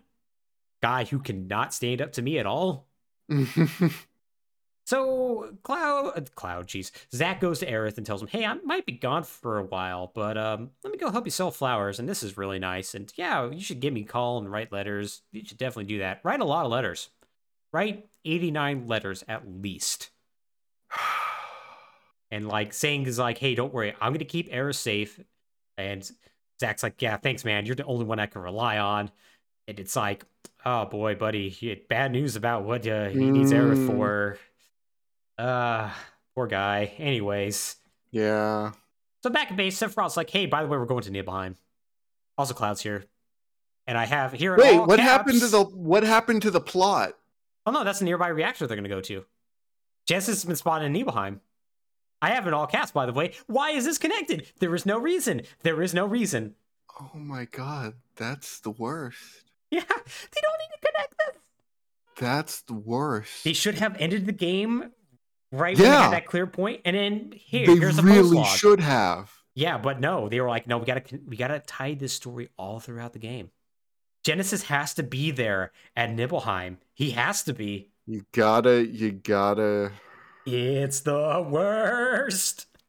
So they all go to Nibelheim, and it basically plays out more or less as you would expect in a Final Fantasy VII. Inexplicably sexy cowboy Tifa shows up. I have here written, it's against the law for Tifa to wear a shirt. She has like an exposed midriff, which I had totally forgotten was just the fashion at the time, which is why every female protagonist or character in both this and Genesis servers has an exposed midriff. It's just it's so extremely noticeable. Yeah. But it's funny. It's funny. It is funny. So she's like sad that Cloud the soldier isn't there. And Cloud, the not capital letter soldier, is like, So they like montage their way up to the mountains to the reactor, and like they fix the reactor like in the original. I guess the reactor does actually have a problem, so like their original mission is also still to fix the reactor, but also to find Genesis. It's okay, stupid. Sure, yeah. So yeah, and Sephiroth does this whole thing. It's like, oh yeah, monsters in here are created with Mako energy, just like normal soldiers. And Zack goes like, hey, what about you? Are you created that way? And Sephiroth goes, oh wait, right. this is the part where I put two and two together. Wasn't he supposed to lock himself in a library for a week and do a lot of research on that? Well, no, he initially does go like, hey, is this how I'm created? And that's what causes him to lock himself in the library. Okay, right. But before he does that, Genesis shows up because of course. Yeah. And Genesis tells Sephiroth about the Genova project. Literally tells him how Genova was excavated by Shinra and is a monster. Uh-huh. And tells him that Sephiroth was the perfect Genova project, unlike Genesis and Geo, and he needs Sephiroth's cells to stop the degradation. Sephiroth tells him to go fuck himself, and Genesis flies away. Okay. Wait. Okay. Does Genesis think Genova is an ancient? It is unknown if he like buys into the Shinra line that Genova is an ancient, or if he actually knows that she's an alien. Because at the time, it is very clear that Sephiroth believes Genova is an ancient. Yeah. And that's how he makes the leap of logic to humans are destroying the planet that the ancients left behind. It is my legacy and my obligation to stop them. Mm-hmm. Yeah. Yeah, exactly. So I think the implication is that Genesis also thinks that she's a Cetra, but right. Unknown. Now, to be completely fair, it is a little bit contrived in the original game that Sephiroth starts asking these questions at the exact moment they are in the town with a library full of records on the Genova project. Yeah, outside the chamber that has Genova written on it, and your mom's name is Genova. Yeah. It is extremely convenient for even the plot of the original. Mm-hmm. But that said, having Genesis show up and just tell him everything, and then Sephiroth go, but what does it mean? It's pretty bad. It's pretty bad, and it's unnecessary. It's unnecessary. It's extremely unnecessary. It's just like, listen, Genesis is our new favorite boy. We are going to insert him into every pivotal scene now. Yep. So bad. It's so bad. It's so bad. And yeah, Gact was a mistake. Gact was a mistake. Yes, I agree. So yeah, Sephiroth goes and does his whole thing where he locks himself in the basement for a week, comes out and is like, Zack, you're a traitor, blah, blah, blah. Yeah, gonna go burn down the town, which is exactly what he does. I have here, but boy, the music is not nearly as good this time, which is accurate. Yeah, they just do not do Sephiroth's theme during this time. I don't know why. It's really dumb. Seems weird given how obsessively the compilation does Sephiroth's theme at every other possible juncture. Mm-hmm. Exactly. Yeah, it's like generic rock music. It's bad. Weird. Yeah. So Zack goes to confront Sephiroth. They have a big, dumb, epic fight on a bridge and in Genova's cell. There's actually a pretty cool scene in it where, like, you were just trying to keep him from basically pushing you off a ledge. And the entire fight is like, yeah, just don't get pushed off the ledge. Just don't. Yeah. Yeah, that makes sense. You're not going to be pushing him back. You can only stall him. Like, it's a good way of establishing that Sephiroth is out of his league. Yeah. So he gets bodied, and then Cloud shows up, gets the Buster Sword, runs in there, stabs him in the back. It looks really goofy in this version because the Buster Sword is big and Sephiroth is thin, and that sword is going through 90% of his waist. Yeah. I don't know how this man has not been bisected. But, well, I mean, he kind of ends up bisected. Well, that is true. I just mean he shouldn't be able to move after this. Right. So, like, Sephiroth, ends up injured. Cloud runs out, rescues Tifa, has that whole thing. Zack's like, Cloud, finish the job. And Cloud's like, oh, right, okay. And what happens is that Sephiroth doesn't walk out with the Genova head. Cloud goes back into the chamber. Oof. Yeah, it's like, which makes it really seem like Cloud being like, oh, right, shit, yeah, I probably should have. I should kill him. I should have done the double tap, right? Yes. Yeah. That was a mistake. So he goes in there, he just gets absolutely messed up. And he gets stabbed by Sephiroth, but this time he does actually throw him into the Mako. He does that. Right. He does the thing he's supposed to do. So there we go. It's fine. I'm happy. Yay. So they all end up passing out. You see Hojo show up and is like, I'm going to give them all Genova cells. Ah. Yeah, sure. And like Zack has a dream of Angeal showing up to taunt him while he's in the pod. He's not sure if it actually happens, but regardless, Zack breaks out and punches out an anime boy. Like he's literally a scientist who just looks like an anime boy. He's not relevant to the plot. He's just there. And he gets punched by Zack. Sure. So he breaks Cloud out. Cloud's catatonic. And he's like, oh boy, that's kind of messed up. I have here written, they couldn't even change their clothes. What the fuck, Hojo? Yeah, they've been there for 4 years. They're in the same clothes. So Zack is sad. Does that line up with the original? Did it take that long? It was 4 years, yeah. Oh, wow. Mm-hmm. Yeah, so Zack is sad. Cloud is catatonic, but is like, oh, well, I'll figure something out. It'll be fine. He takes it back to like the house in Nibelheim they're staying in. Like he puts Cloud in like one of his spare soldier uniforms. And so like Zack pulls like out a piece of paper because he's like not really sure what he's supposed to do and whatnot. And it turns out it's a wish list that Aerith gave him because like Zack's like, hey, why don't you give me a list of wishes and that way I can fulfill them when I get back from my mission. And she's like, well, I have like 23 of them, but I consolidate them down to one. It's just like, I just want to spend more time with you. And it's like, that's sad. Yeah. And so it's a little clumsy, but it's fine, I guess. It's clumsy, but I was like, that's fine. I like it. Because Zack's like, all right, no, I have a mission now. I'm going to get back to Midgard. We're going to go there together, Cloud. We're going to find work there. We're going to hang out with Aerith, and everything's going to be great. And so basically now it's time for our weird lone wolf and cub, except the cub is like a catatonic man. Yeah, journey sure. As they are on the run from Shinra. Crisis Core really could have been 2 games, by the way. Yeah. Or just one, honestly. Yeah, it could have just been one. But if they wanted to make a second game, it just had to be just like Zack is on the run from Shinra soldiers and he has to protect Cloud. I would have been totally down with that. Because I actually really like this next part of the game. Yeah. When Genesis is not involved. Anyways. Yeah. Unfortunately, Genesis is going to be very involved. So, damn. So yeah, they're constantly on the run from like, Shinra soldiers and having to fight them off and whatnot. And it's like never ending. Like, Zack runs into Cisne, who's like, hey, how's it going? You're a fugitive. But, I'm kind of disturbed about all this and like, man, is this really the mission I should be on and whatnot? Because I have feelings for you and blah, blah, blah. Well, anyways, I'm going to try to stop you. Oh, you're a soldier, right? I do not stand a chance. Soldier versus Turks has a very historical way of working out. Very one-sided, it turns out. So Cisne just like follows Zack back to Cloud and sees that he's completely catatonic and is like, oh, wow. Dude, that really sucks. And you're protecting him? Oh, huh. So she calls Singh is like, hey, I lost the target. Don't know where he is. Probably he's like 30 miles in the opposite direction. Hey, Zack, here's keys to his motorbike.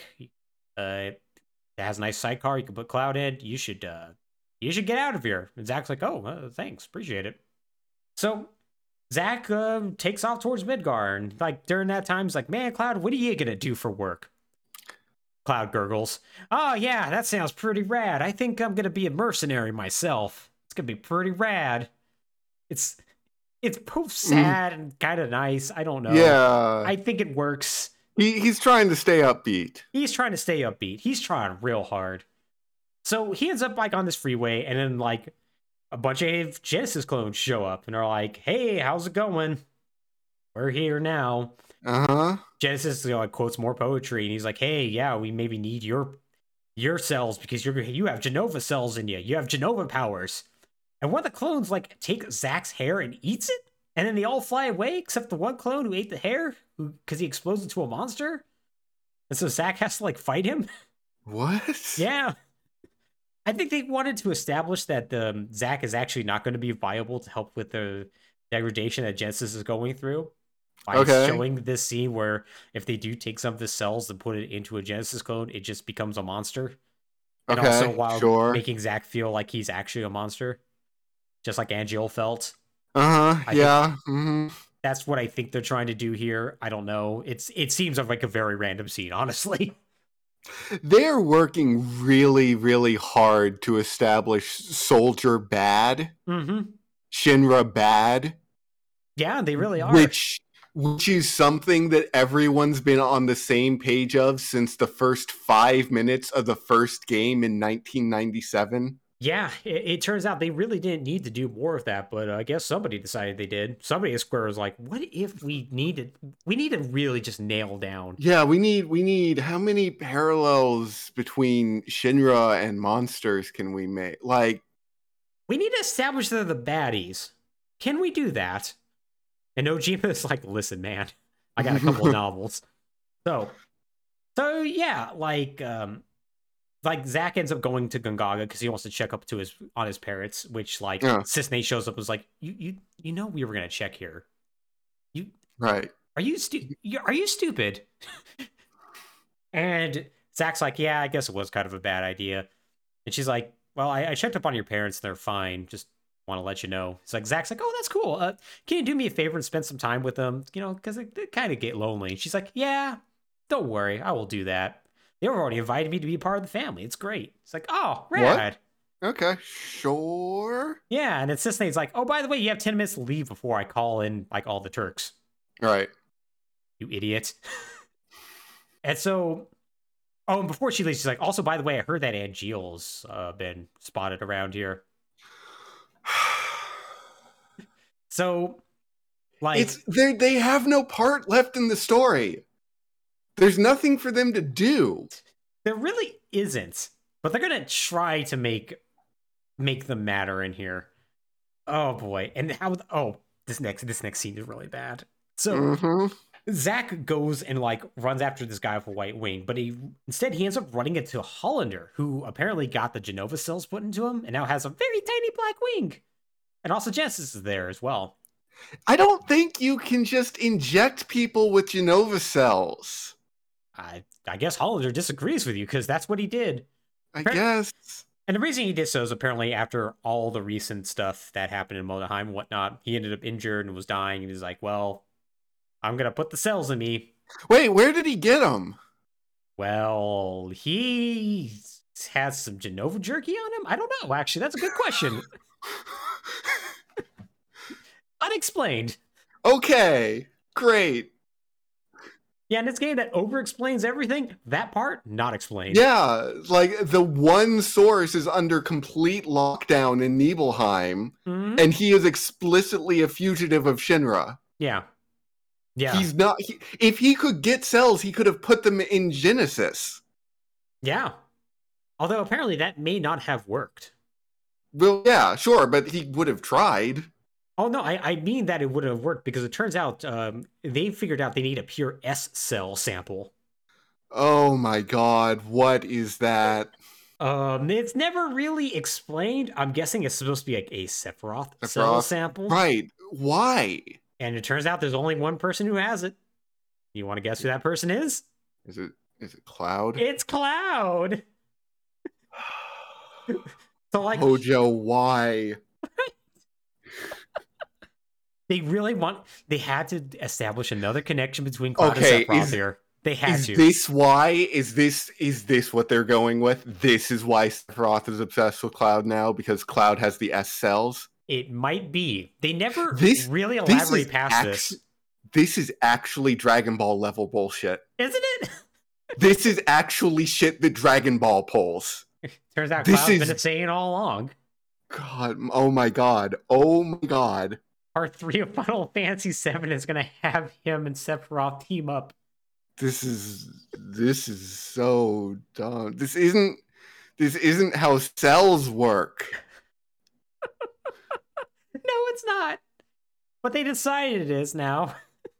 And if they were G cells because of whatever was her name, shouldn't they be looking for L cells from Lucrezia? Yeah, you'd think so. Because that was the equivalent. Yeah. But they need the S cells, which I guess would be what? Second generation Genova implant? Third generation? Yeah. Although to be fair, I don't think Lucretia ever actually got Genova cells. I think they were just directly implanted into... Well, actually... I'm unclear. I'm unclear about that, because if it wasn't that case, then I think the original explanation is that they were put into Sephiroth directly when he was still in Was in utero. utero. Yeah. Yeah, yeah, but that would not jive with how they're explaining it in this game with degradation and Right. whatnot. It's all Well, muddy. maybe the middle ground is why Sephiroth is the strongest one. Maybe. Because the Genova cells are still directly his, but because of his mother, he doesn't degrade from it. I don't know. Maybe. Yeah, no, let's go with that. That sounds good. So Zack runs back to Cloud. And like Hollander's there, basically doing like a little creepy sneak up on Cloud. It's really funny. Sure. And like, but then like Angeal shows up and like he's like wearing like a nice suit for some reason. That's also degrading. Like Angeal's clearly degrading as well. And he like Hollander actually like pushes him off. Like he's like not able to fight for some reason. And it's like Zack has to like take out Hollander himself, which he does. And now Hollander's dead. Cool. And so he goes to Angeal's like, man, thought you were a first class soldier. What's going on, buddy? Like he's joking around with them. And he's like, well, I'm not actually a first class soldier because I'm actually Lazard. I'm Director Lazard. What? Yeah. Yeah, no, I got this. Oh, yeah, we never found him, did we? We never did, no. Oh. Yeah, turns out I got the cells put into me, but I got Angeal cells put into me, and it turned me into a clone of Angeal. Oh, okay. I kind of see where they're trying to go with this. Mm-hmm. They're trying to replicate the Sephiroth clone subplot. Mm-hmm. The problem is the Sephiroth clone subplot is notoriously underexplained. Yep. And doesn't really hold up to any manner of explanation. Yeah, no, it really doesn't, but they're gonna try to do a parallel here, because why not? Sure. And it's such a silly parallel. Because, like, well, first off, Lazard's backstory and motivation are great, because he's like, hey, listen, I wanted revenge. This is the reason why I did this to myself. Because you see... revenge on who? Well, Shinra. Because you see, Lazard was born in the slums, and he grows to become the director of Soldier, but he should never have been in the slums in the first place, because he is the illegitimate son of President Shinra. In fact, he is Rufus's older half-brother. Okay. Yeah. So he met Genesis while he was director of Soldier, and like he learned about what happened to Genesis, and it was like, man, that's kind of messed up. And then he learned about his own true origins, and it was like, that's pretty messed up. We're both kids who were poor. And then Genesis wasn't poor. But... yeah, okay, we have nothing in common, but we should do things anyway. This is still bad, and so I feel sorry for you, and yeah, we should betray Shinra. You know what? I'm a little bit down with just the progeny, the terrible asshole progeny of Shinra continuing to cause problems for people. Yeah, right. It works. It's fine. It's fine. But yeah, he feels bad about this, and he wants to like stop Genesis, because he's like, well, yeah, he kind of wants to destroy the world now. Apparently, he's come up with an entirely dumb plan too that will be explained in a second. Still a thing. Yeah, oh god, the dumb plan he's going to come up with is going to be bad. But first, they got to figure out where he's from, right? Mm-hmm. And so it turns out there was a dumb apple that's near them, and they're like, oh my god, a dumb apple. And like Lazard's like, yeah, they only grow in one place. And Zack's like, oh, I'm an idiot. His entire base of operations has been in Benora, hasn't it? Uh-huh. And they're like, well, I guess we got to go to Benora. But before they leave, Lazard's like, Zack, what's your dream? It's like, oh my god. And Zack's like, my dream is to become a hero. And Lazard's like, yeah, unattainable dreams are the best. All right, let's go, buddy. All right, it's a decent callback. It's a decent callback. I liked it. So, Zack, Lazard, and Comatose Cloud all go to Benora.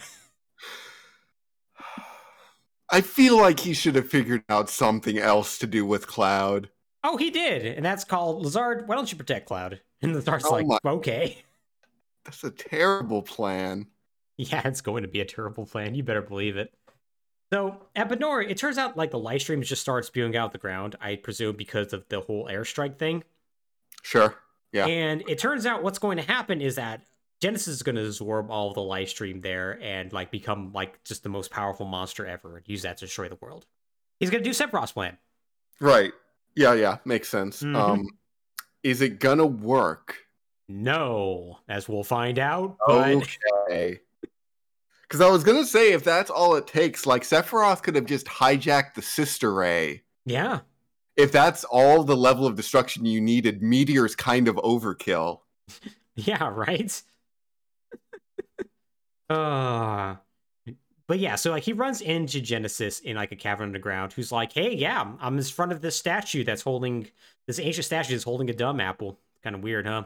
Sure. Anyways, Genesis had a final act, and that final act, talked about how three friends would come together and how they would reunite and how they would all fight and that would determine the fate of the world, essentially. And you basically contain like the spirit of Angeal and Sephiroth with you. So I guess the three friends reunited now. Yeah, but only I know my interpretation is that I'm supposed to win. That's how it's gonna work. Okay. Okay. So he absorbs some of the light stream and becomes a monster, and then gets ended up beaten up. Like he gets completely just defeated by Zack. But when he gets defeated, he reverts back to normal. Like he's like not degrading anymore or anything like that. And like he Okay. tries to like attack Zack, who's like, I think this is kind of done, buddy. I don't think you're not going to be able to do this. But Genesis is pretty insistent. He's like, no, you're going to fight me. Fight with your honor. Fight with Angeal's honor. And then like an actually pretty kick-in battle theme like steps in. Like I think it's like the soldier theme from the game. Uh-huh. And they have a cool one-on-one fight that's actually kind of neat. And unfortunately though, it ends with Zack disarming him. And like he's just unable to like do anything more after that. Like he just sort of stumbles injured towards the statue, looks up to the statue holding a dumb apple, and he sees that it starts glowing. And then the statue turns into a Valkyrie. The Valkyrie What? then looks at Genesis and smiles. I think this is all in Genesis' head, by the way. Okay. And then Genesis' soul falls out of his body, gets absorbed by the light stream, and explodes. Okay. It seems to be implicated that this Valkyrie slash statue is essentially the planet Earth itself, reclaiming Genesis and destroying him, reabsorbing him back into the life stream, as all life will once it dies. With that, Sure. yeah, that was my interpretation, anyways. Yeah, sure. Anyways, the statue then falls apart, and his lifeless body falls to the ground. And like this whole thing is like dumb apples are basically supposed to be like nourishment of life and like just the most delicious thing in the world, and like Uh-huh. Genesis made like a really cool juice out of them, and it's just like, man, it's just like the gift of the planet to the people, and so it all comes full circle here. It's Mm-hmm. silly. So back on the surface, like Zack pulls out Genesis' lifeless body, and he sees that Lazard is like wounded on the ground, and Zack is just in a chair. Cloud is in a chair. Uh-huh. Also, Eris and Geodog showed up and saved all of them, but now he's dead. He died, just defending him. And Zack gets real Okay. depressed about this because it's basically like the last vestige of Angeal is now gone. Anyways, Lazard is also like, yeah, man, he protected me. Anyways, I'm dead now. Bye. I feel like the game just went, okay, the story's over. Gotta sweep away these extraneous things now. Yep, pretty much. There you go. Put them under the dirt. The very next scene, something kind of hilariously depressing happens as Zack puts dumb apples in everyone's lifeless hands What? and goes, all right, everybody, I heard these things are delicious. Let's eat. And it eats the apple. Wow. So weird.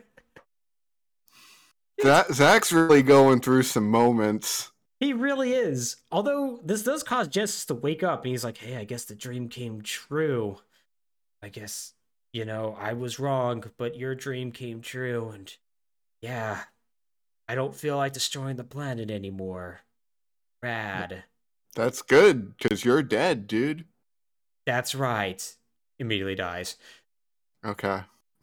After that, Lazar's body just dissolves into like Mako. It just floats away.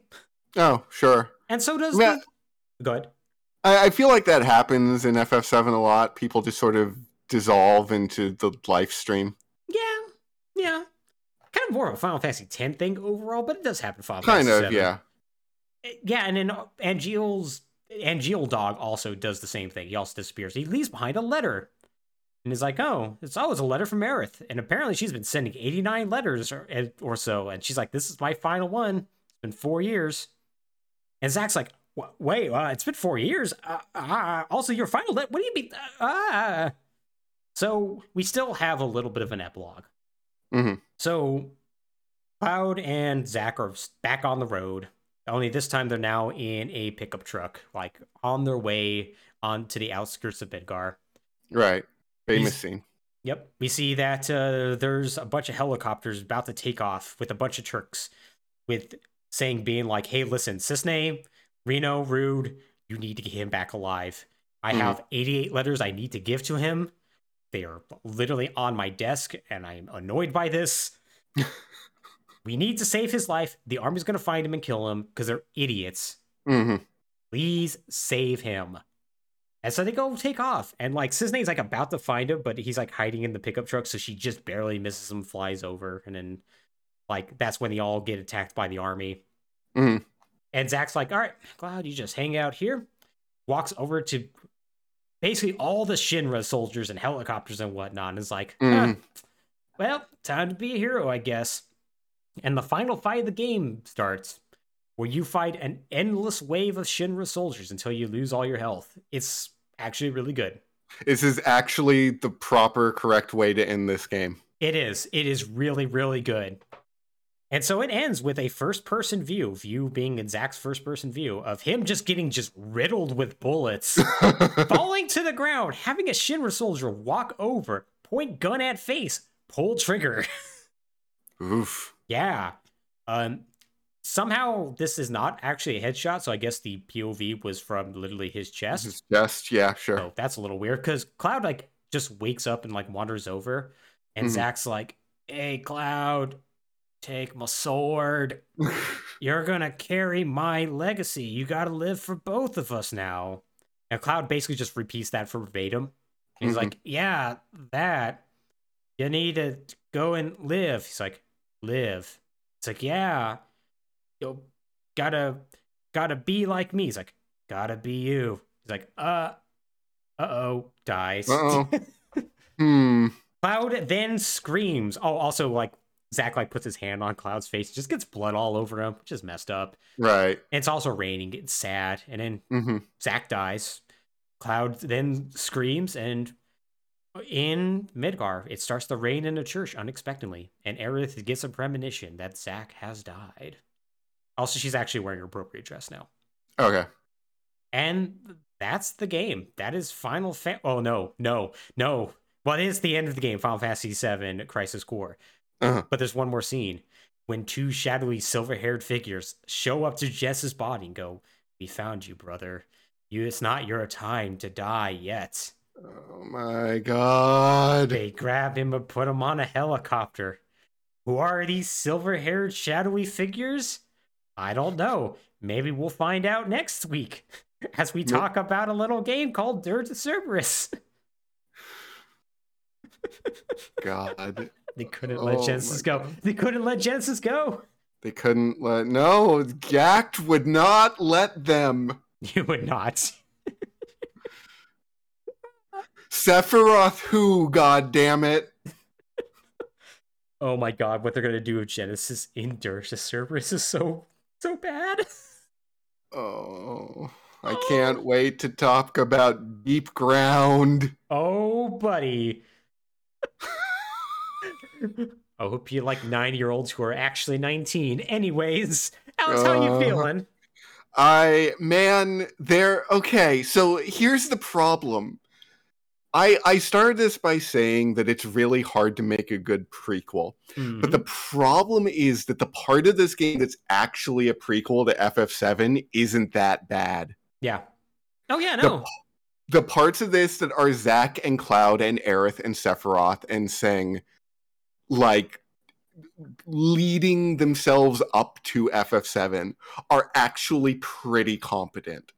Yeah, they actually work. But then they've got to do this, but what if there was a proto-Sephiroth? Yeah. And the answer is, that's stupid.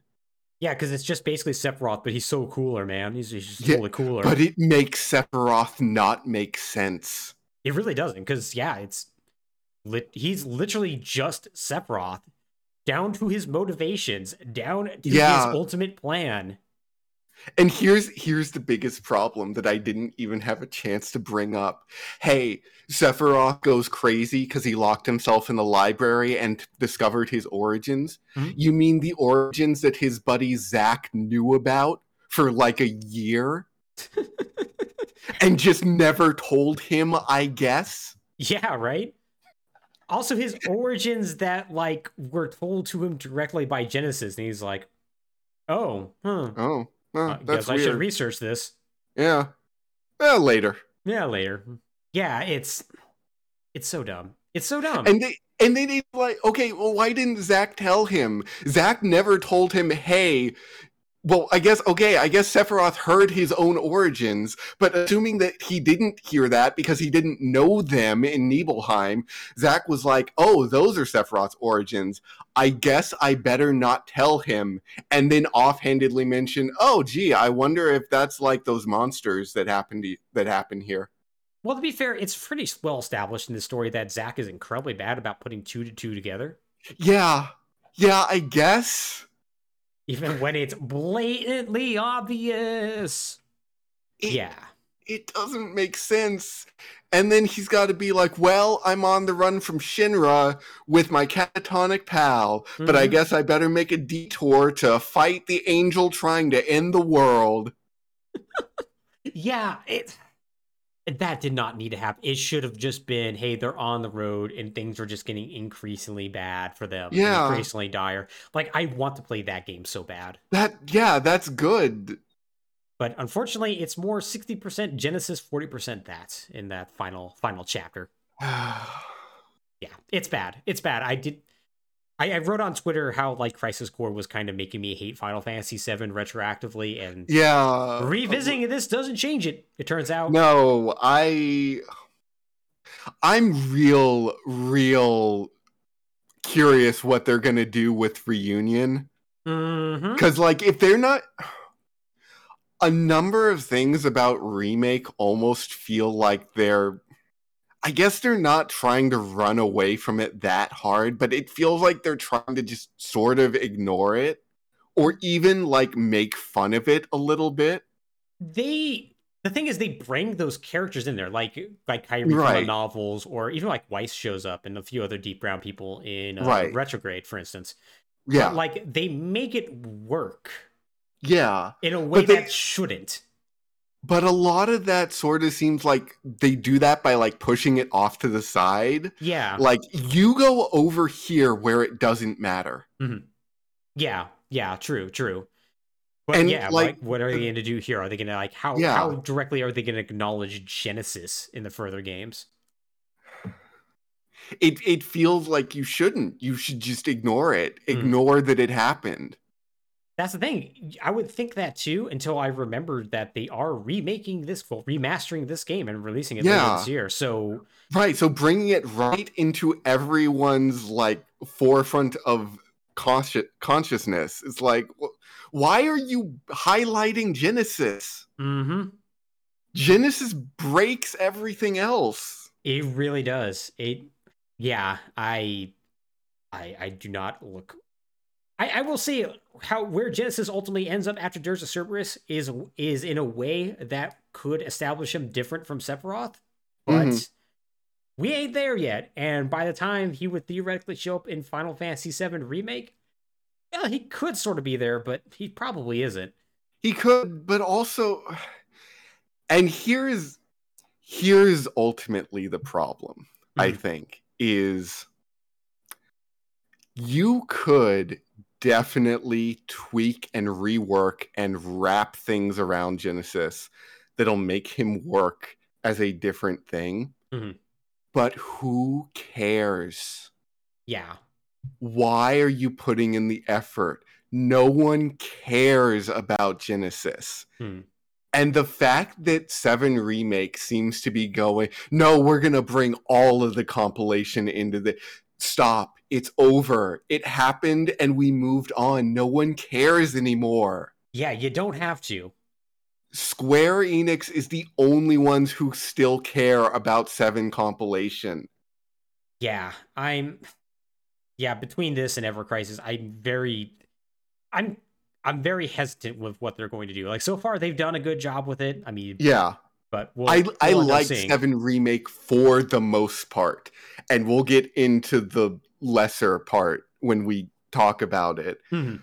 But it's like there's still someone at Square who's like, no, but the compilation though. And it's like, There is somebody no, beating that drum, and I wonder who it is. no one cares about the drum anymore. Mm. We all watched Advent Children. We all played Crisis Core. We all laughed at Dirge of Cerberus because it deserves to be laughed at. Mhm. And then we moved on. It's been over a decade. Yeah. Just stop. We're good now. It's fine. Just stop worry about Final Fantasy VII. That's what people still care about. Mm-hmm. Compilation came and went. You don't need to still care about it. Yeah. Yeah, unfortunately though, I don't think Square's going to heed that advice because they see the dollar signs. Yeah, and that's ultimately the thing. Of the obvious answer is someone thinks the compilation is money on the table. Mm-hmm.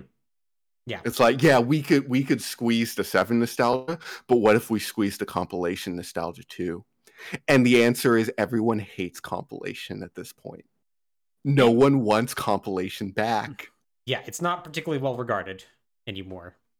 But yeah, we'll see. I mean, hey, we got in just a couple of months, we're gonna have two bits of compilation material drop, and we'll see if that bears true. But that will be for later. Yeah, I think this will probably be a good time to go ahead and wrap this up. Now we're finally done with Zach's story for now, anyways. Remake's gonna have some interesting things to say about that. Oh boy, does it look like it will. Oh yes, it does. But for the moment, we're now done with Zach. And next week, we're gonna be talking about the Turks because we're gonna have 2 other games to talk about. Before Crisis, the very very useless Japanese phone game, and Dirge of Cerberus. Oh boy, is that a video game? But that once again is going to be for next time. Alex, do you have any final thoughts before we go? I would have really, really liked it if Barrett's novel had ended with Aerith coming to him in a dream and being like, Barrett, sweetie, this oil thing, no, please no. Please not that. Let me tell you about solar cells. Let me tell you about wind power. It'll be fine. You don't want to go down the oil route. That would have been good. That would have been good. That she just occasionally rains and heals diseases. Yeah, But yeah. Well, Alex, I appreciate you joining me on this journey as always. Of course. And for those of you who want to see or listen to more episodes of Falling Through Plot Holes, you can go to ftp.podme.com or search through Falling Through Plot Holes on your podcast service of choice. Of course, leave a like and follow and all that good stuff. SEO the hell out of us. We'd really appreciate it. But with that, we're going to go ahead and sign off. Thanks for joining us, everybody. Thank you.